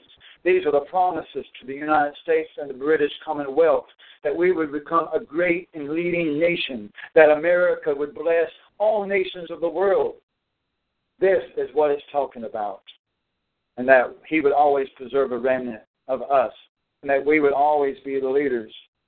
And so then it said here in verse 18, saying, to you I will give the land of Canaan, I will give you the land of the Native Americans, I will give you the land of the African Americans, I will give you the land of the Arabs, I will give you the land of Asia, I will give you the land all across the land, all across the globe. The British Commonwealth was the largest empire of all of human history. All of human history. British Empire was the largest. I will give you the land of Canaan as a portion of your inheritance. Verse 19. When they were only a few in number, when it was only Abraham and his family, I gave you this promise. And when you were only a few in number, very few, and strangers in the land. And they wandered about from nation to nation and from kingdom and to another people. He permitted no man to oppress them. And he reproved kings for their sakes. Yes, they had to fight nation after nation. They had to fight. Blood was spilled, war after war, battle after battle. But every time that his people obeyed God and obeyed their leaders, God blessed them. And when they became disobedient, they lost battles and they lost wars. And he reproved kings for their sake, saying in verse 22, do not touch my anointed ones, and do my prophets no harm. Amen. So God told kings, presidents, leaders, don't you touch my anointed. Amen. He told Pharaoh, He told leaders, other kings, presidents of the nations, don't touch my people Israel, because they will win. They will win. They will win the battles. They will win the wars. They will win. Amen. Now, we can apply that to the physical nations of Israel, but we can also apply it to the spiritual Israel, my people. We are now a holy nation, a holy priesthood, and do my prophets no harm. That would include Moses and the two witnesses and all the people that are in the ministry of the truth. I'm not talking about ministers of Babylon. That's not what it's talking about. This is not telling you that you should not touch the ministers of Babylon. That people take the same verse and try to apply it as if it means that you should not correct or rebuke a man of Satan, a Baptist preacher, a Baptist pastor, a Pentecostal, a Catholic priest, a apostolic preacher, James Owens. They apply it to people like that. We're supposed to be fearing God, but you know what people are doing? Fearing Satan. Because they take scriptures like this and try to apply it to be fearful to rebuke an elder of Satan. And that's not right. These scriptures are not written so that we would not rebuke the elders of the synagogue of Satan who say that they are Jews but are not Jews.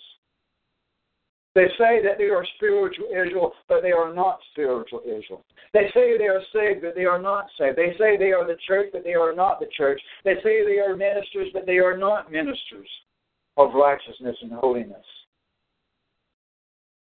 Do not apply this verse to people who do not keep the seventh day. Do not do it. Amen. The Bible says that we are to reprove and to rebuke false doctrine, not compromise with it. We are not to look upon a preacher and say, because that he smiles, because that he does not disfellowship, because he does not block people, and because he does not rebuke, because he does not offend, because he does not condemn or rebuke or disfellowship or any of these things, that he is more loving.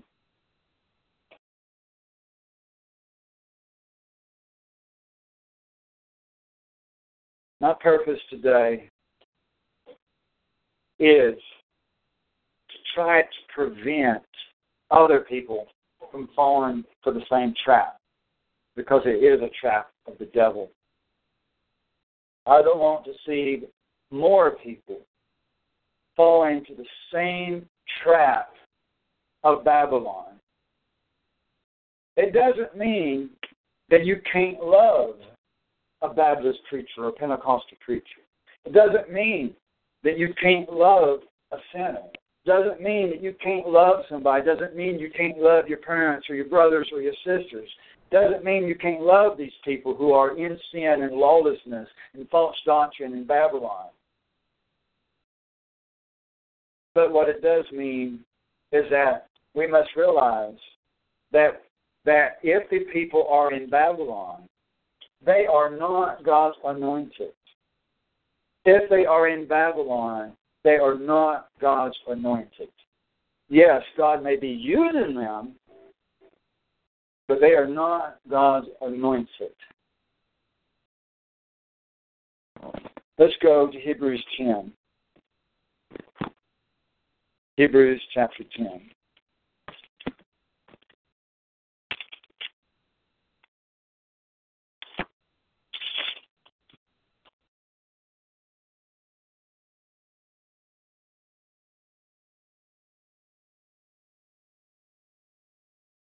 The ministers of Babylon are not Moses. The ministers of Babylon are not in Moses' seat. Amen. Hebrews 10, verse 26.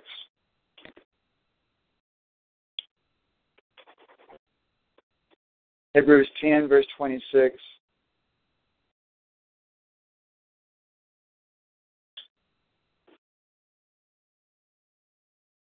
For if we go on, continue sinning, breaking the law of God, disobeying God, if we continue to sin willfully after receiving the knowledge of the truth, if God reveals to you to do something and you don't do it, if God wants you to do something and you don't, if God tells you to go somewhere and you don't, if God tells you to say something and you don't, or if you know to keep His commandments and you don't, after you received knowledge of what He wants you to do, knowledge of His commandments, knowledge of His will, and you break His will, then there no longer remains a sacrifice for sins.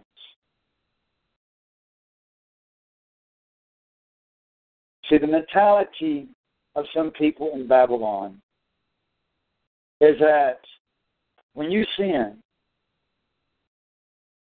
that the blood atonement of Jesus Christ still applies to you, even if you don't repent. That's what somebody told me in email a few months ago. That as long as you're saved, you've been saved, and you sin, and you don't profess that sin, and you don't repent of that sin, you're still saved. Because the blood of Jesus still applies to that sin, and you're still atoned. That's not what the Bible says. People take this mentality of grace way, way, way too far. Grace only applies about being able to atone for your sins even though you have been guilty. But there is the condition that you must admit that you were wrong. You must admit, you must confess that you have sinned, that you have transgressed, that you have stepped out of line. You have to confess that and repent of it before that blood is an atonement for you. The blood does not atone for wicked people who refuse to confess their sins. It only atones for people who repent of their sins. Verse 27, but a terrifying expectation, fear of God, a terrifying expectation, knowing it's coming, of judgment and the fury of fire which will consume the adversaries. Anyone who has set aside the law of Moses, who disrespects Moses, disobeys Moses, dies without mercy on the testimony of 2 or 3 witnesses. How much more severe punishment do you think that he will deserve who has trampled underfoot the Son of God and has regarded as unclean the blood of the covenant by which he was sanctified and has insulted the Spirit of grace, meaning the Spirit of God, the Spirit of Jesus. This does not mean that grace atones for unrepentant, unconfessed sins. Does not mean that.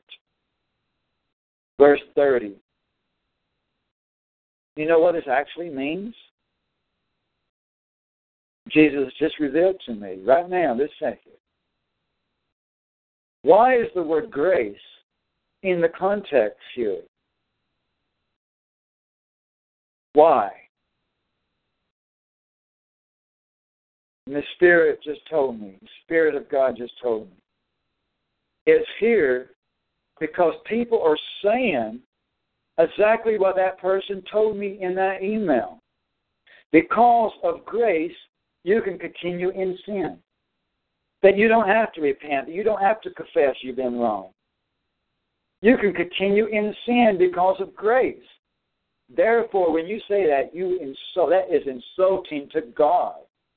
And that's insulting to what grace really means. That, oh Lord, thank you, Jesus, for revealing that to us today.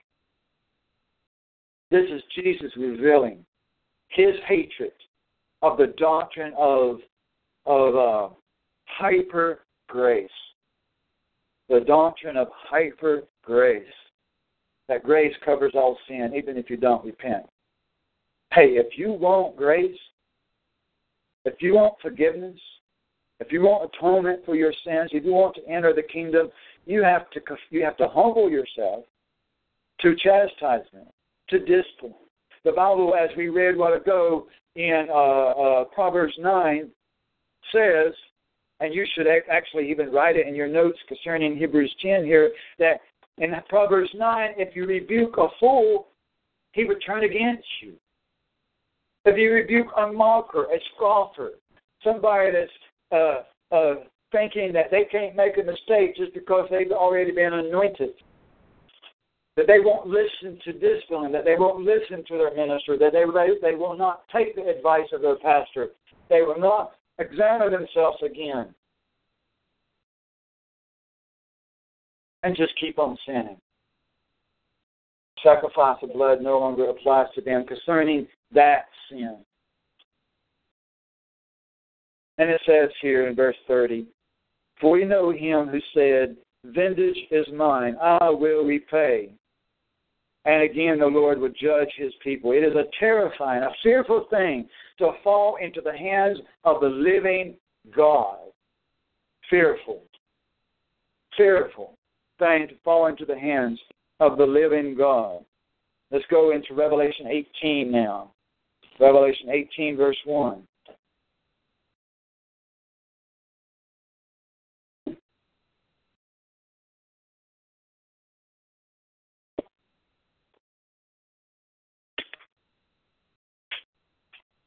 Revelation 18, verse 1.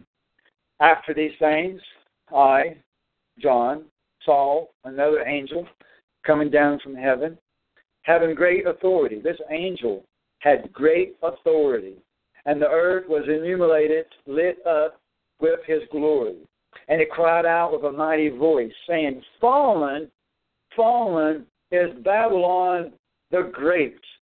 And Babylon is a pretty huge and powerful system. It's huge. It's all over the earth. Amen. But it's going to fall when Jesus comes back. On the very day, the context is the very day that Jesus comes back down to the earth. Fallen is Babylon. She has become a dwelling place of demons and a prison of every unclean spirit, a prison of every unclean and hateful bird, which is a symbol for every type of unclean demon and every type of unclean person. Verse 3, for all the nations have drunk of the wine of the passion of her immorality, and the kings of the earth have committed acts of immorality with her, and the merchants of the earth have become rich by the wealth of her immorality, sensuality. Verse 4, I heard another voice from heaven saying, come out of her, my people, so that you will not participate in her sins and receive of her plagues.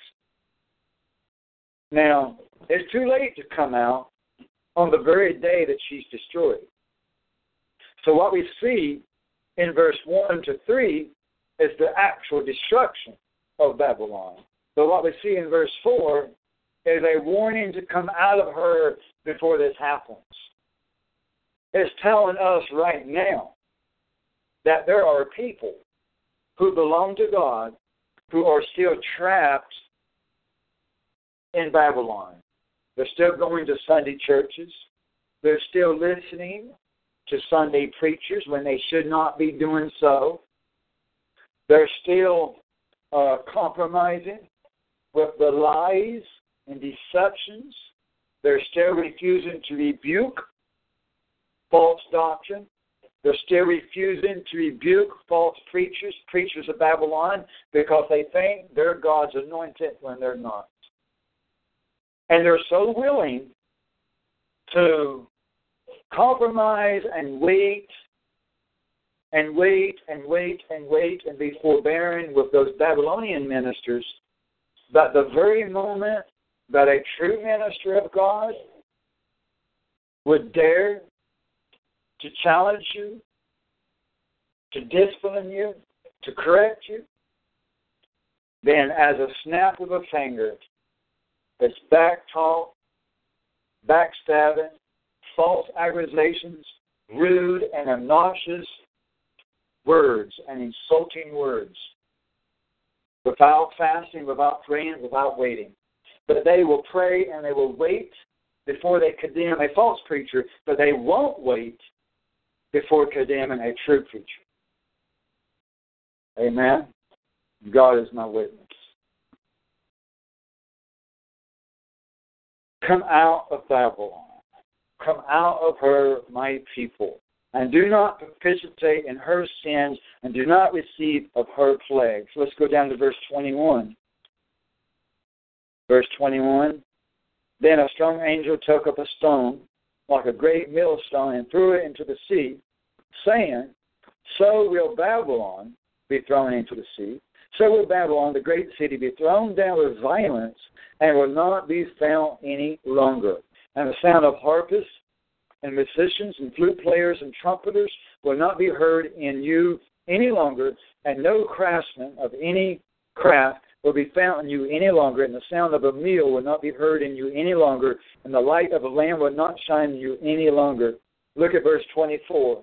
Verse 24, and in her, in Babylon, was found the blood of the prophets and of the saints and of all who have been slain on the earth. You know why?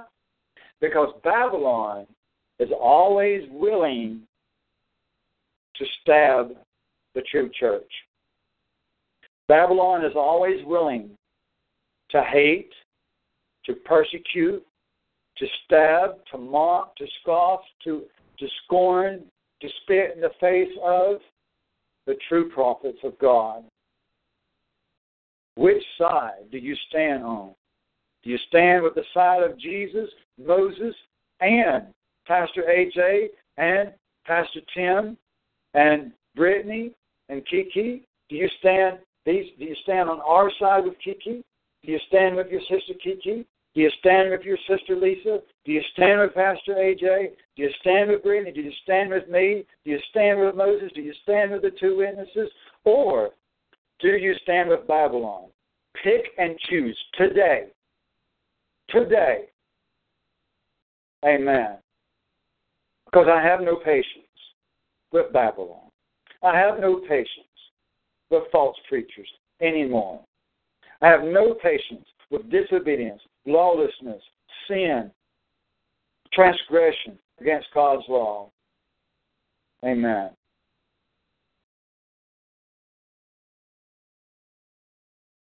Come out of her. Do not partake with her sins or her plagues. Time is short. Look at Luke chapter 12. Luke 12, verse 41. Luke 12, verse 41.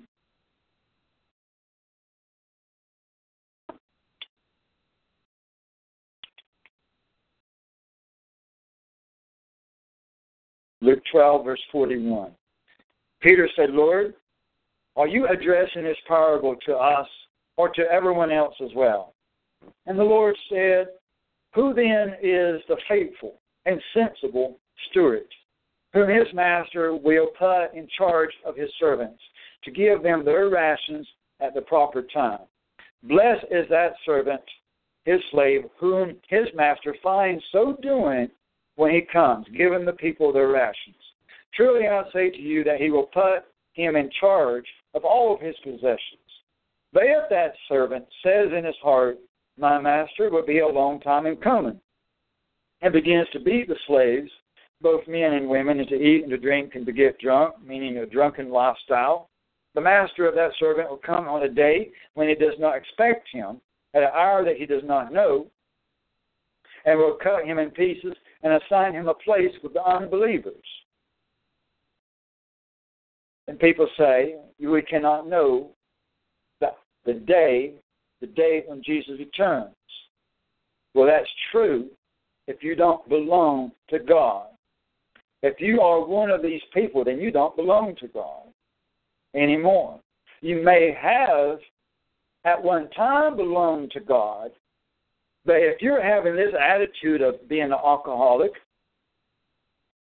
and abusing people, abusing his anointed, abusing spiritual Israel, abusing your pastors, your brothers, abusing people, then you are not his anymore, and you will not know the date of his return.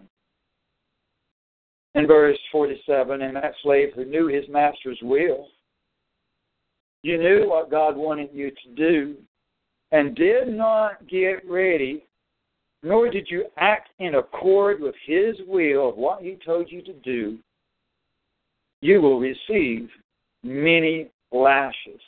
You will be scourged. You will be whipped. You will be chastised. You will be disciplined. And it will hurt. It will hurt. But don't turn around and smack Jesus. Do not turn around and smack your spiritual fathers. Do not turn around and backbite God and his messengers and his prophets. Verse 48. But the one who did not know it and committed deeds worthy of a flogging will receive but few. But everyone who has been given much, much will be required. I would say anybody that's been listening to these sermons, you've been given a whole lot. And to much whom much is given, much is required. Not just a little bit. I want you to understand this. If you're listening to these words right now, and especially if you've heard sermons before from this ministry, there's a lot required of you. A lot is required of you. Too much is given, much is required. And to whom that they entrusted much, of him they will ask all the more. Amen. Verse 49. I have come to make friends know. I have come to cast far upon the earth, not peace, but a sword. I have come to cast far upon the earth. And Jesus said, how I wish that it was already kindled. Already. How I wish that it was done. Amen. Verse 50. But I have a baptism, I have an immersion to immerse. And how distressed I am until it is done, until it is accomplished. 51. Do you suppose that I came to grant peace on earth? I tell you, no. No. No. Jesus did not come to bring pacifism. It says no, but rather division. Division. Verse 52. For from now on, 5 members in one household will be divided. 3 against 2 and 2 against 3. They will be divided. Father against son, son against father, mother against daughter, daughter against mother, brother-in-law against daughter-in-law, daughter-in-law against mother-in-law. Even Moses' own household. You know why? Because nobody is willing to submit themselves. If everybody submitted themselves to God, if the Father did, if the Son did, if the brother did, if the son, sister did, if the children did, if the grandparents did, if everybody submitted themselves to God, yes, we would have peace. But people don't do that. People are rebellious, resistant, proudful, stubborn, and disobedient. And because of that, there must be division and will be division and always will be division until we get to the lake of fire. Amen. There will always be division until we get to the lake of fire, which will destroy all wickedness and every wicked thing and every demon, even Satan himself, will be destroyed in the lake of fire. And only then will there be peace. Only then will there be peace on earth, is only after the destruction, the chastisement, the destruction, and the punishment of the wicked. And people say that God is not loving because God is willing to kill the wicked. But the truth is, God is that loving. God is that loving, extremely, extremely pure.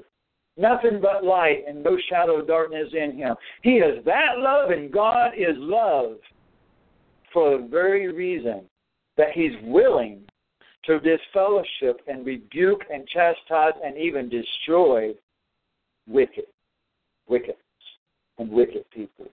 People don't know what love is. People have no idea what love is. Love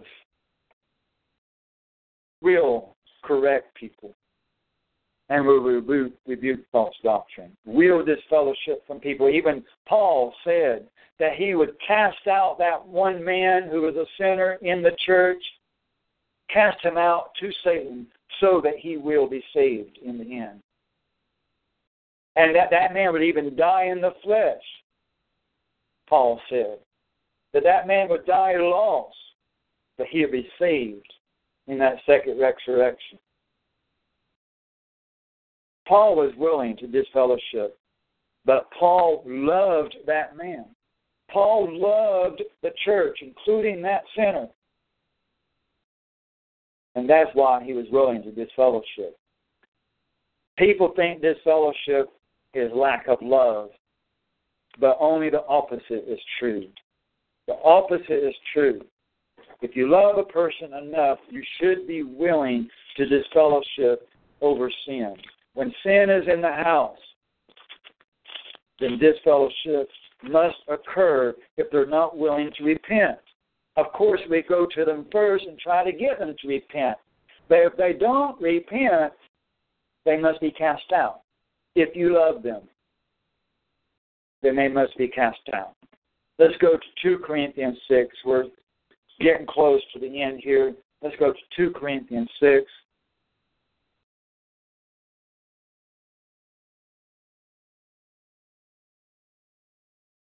And we always pray that people will return. Absolutely. We don't stop loving. We don't stop praying when we disfellowship. We want them to come back. Remember in the book of Luke, where the man goes out and spends all his family inheritance, and his money, and he goes astray and lives a life of drunkenness and partying and doing all that. But he came back to his father. He came back to his physical father. He came back to his spiritual father. He came back, and he was embraced. We are more than willing to embrace people once they repent, but they have to confess they were wrong. And if they won't humble themselves enough to confess they were wrong, then we will not embrace them back, because that would not be love to embrace them back unless they repent. We want to see people saved. We're not here to make friends. We're here to make saints. We're not here to make friends. We're here to make saints. And we are in boot camp. And I am a harsh sergeant because that is what is needed in this day and in this time. And in the very same people who say to me, I like the fact that you're harsh, that you're stiff, that you're strong, that you're bold, that you're brave, that you say it the way it is. But when it comes their turn to receive the chastisement, they no longer like it. That's hypocrisy. Amen? You see somebody else getting whipped, you like it. But when it comes your turn to be chastised, then you're more than willing to mock God and disrespect His people. In 2 Corinthians 6, verse 14, 2 Corinthians 6, verse 14, do not be bound together with unbelievers like Kenneth Copeland, Joel Osteen, James Owens, Tex Mars, other hypocrites and leaders of Babylon, Steve Quayle, Rick Wiles, many others. Do not be bound together with unbelievers. For what partnership have righteousness and lawlessness, those that do not keep the seventh day? What fellowship has light with darkness? Or what harmony has Christ with Baal? Or what has the believer in common with the unbeliever? Or the faithful with the unfaithful? Or what agreement has the temple of God, the church, the people of the pillar of God, with idols? For we are the temple of the living God. Just as God said, I would dwell in them and walk in them. He is walking in our building, our house, in our church. I will dwell in them and walk among them, and I will be their God, and they shall be my people. Therefore, come out from their midst and be separate. Come out from Babylon. Be separate. Be different. Come out from among them, says Jesus, and do not touch what is unclean, and I will welcome you. And I will only welcome you only if you do this, if you think about it. He's not going to welcome us if we're still walking in the unclean. Verse 18, and I will be a father to you. I will be a father to you, and you will be my sons and my daughters, says the Lord Almighty. Therefore, having these promises, beloved, let us cleanse ourselves from all defilement of flesh and spirit, perfecting holiness. How? In the spirit, in the fear of God. Amen. Do we perfect holiness without fear? No, it's impossible. Impossible to perfect holiness without fear. It was impossible for me to love my grandmother without fear. If I never felt any fear or reverence of my grandmother, then I did not love her.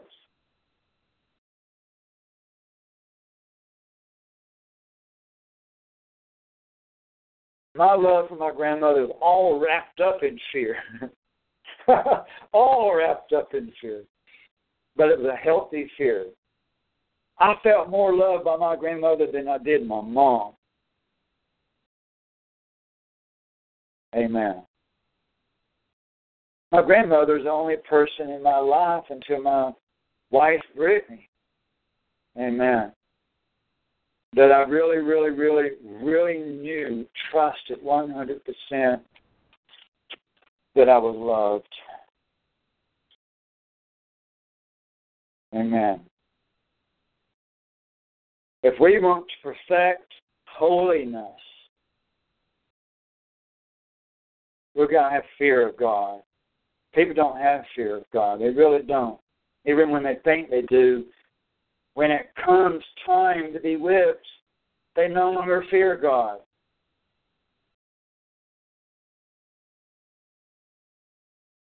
When it comes time to be whipped, they no longer fear God. When it comes time to be beheaded, they would no longer fear God. They would sell their birthright for a bowl of food. When it comes time for the fire of the great tribulation, they would no longer fear God. when it comes time to be chastised or be disciplined by the local pastor, they would no longer fear God. Because their attitude is, who are you? You're just my brother. You're just my friend. I hope that you understand what I'm saying today. And I hope that this will help people from falling in the same pit. Amen. That is my purpose today. My purpose today is not to exhort my authority or magnify my office, but my purpose today is try to help more people to not fall for the same trap that I have seen over and over and over and over and over and over. This I might have to make the same sermon a once a month sermon, even if you feel like I'm beating you over the head, because I've seen this happen so many times that I'm just kind of at awe. I'm at astonishment of how people continue to fall for the same trap. It's like the devil's setting a carrot, and the rabbit gets caught, and he falls for the same trap every month.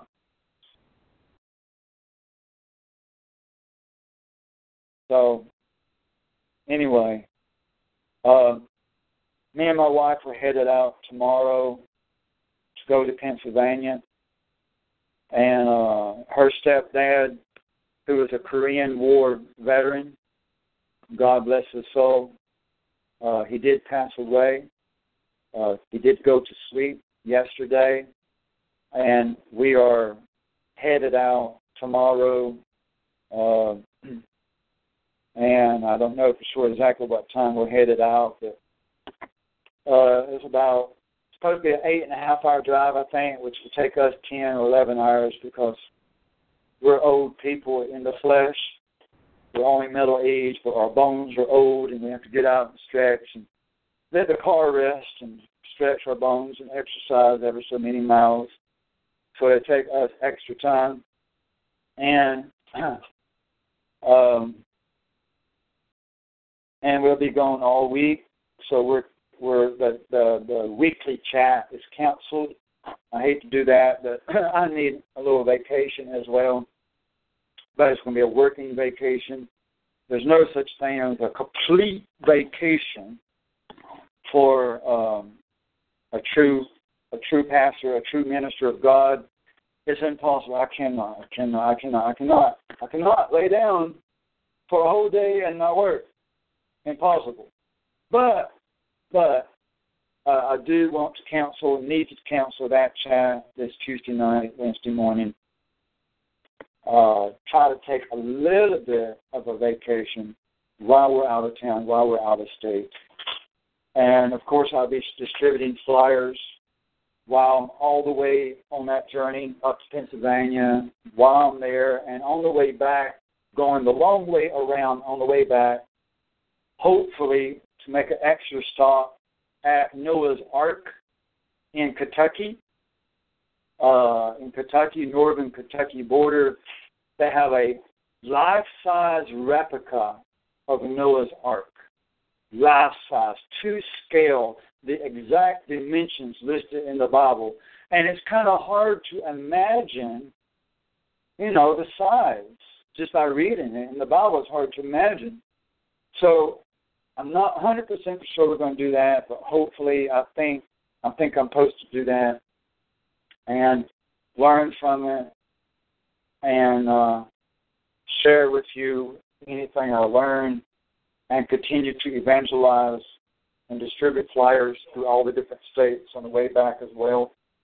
Witnessing to people while I'm there, giving out Bibles to people. It's going to be a working vacation. But nevertheless, because of not having a chat and because of not doing the newsletter as much and not watching the news as much and not reading the news as much and not being here to mail out the flyers every day and make crosses every day, not doing all those things and not having the building open every day and all those things, it will still be a vacation. It will still be less work. And I really, really, really need the time. But God has told us to go. I usually don't go to funerals. I do not even believe in funerals. I would not even go to my own parents' funeral. You may think that's harsh and unloving, but that's just where I am. I do not honor the dead. I do not give the flips. They can't see me. They can't hear me. They can't smell me. They think, it's just in vain. But God told us to go to this one. And so we will obey God. We will go when He tells us to go. Amen. And report back to you the lessons, and report back to you what He teaches us. Every time He takes us on a trip, it blows my mind. The things that He reveals to me every time He tells us to go. So I look forward to sharing with you what He teaches us on this trip. So thank you for your prayers, and we'll come back to do the weekly chat, hopefully the week following, but I can't promise that either because we may be gone for 2 weeks. I don't know how long we'll be gone. Okay, but we will have services. Hell and high water could come, we will still have services. So do not ever wonder whether or not where we're going to have services. I could be in the hospital. We would still have services. I want you to understand that. We're not cancel chats, that we are not canceling the seventh day and the commandment of God to have services on the seventh day. Amen. So never doubt that. We may change the time, but never doubt whether or not we're having services. That does not even come into our minds. Amen. Okay, so I appreciate every person that is with us today. Love you very much. And God bless all of this in Jesus' name. Amen.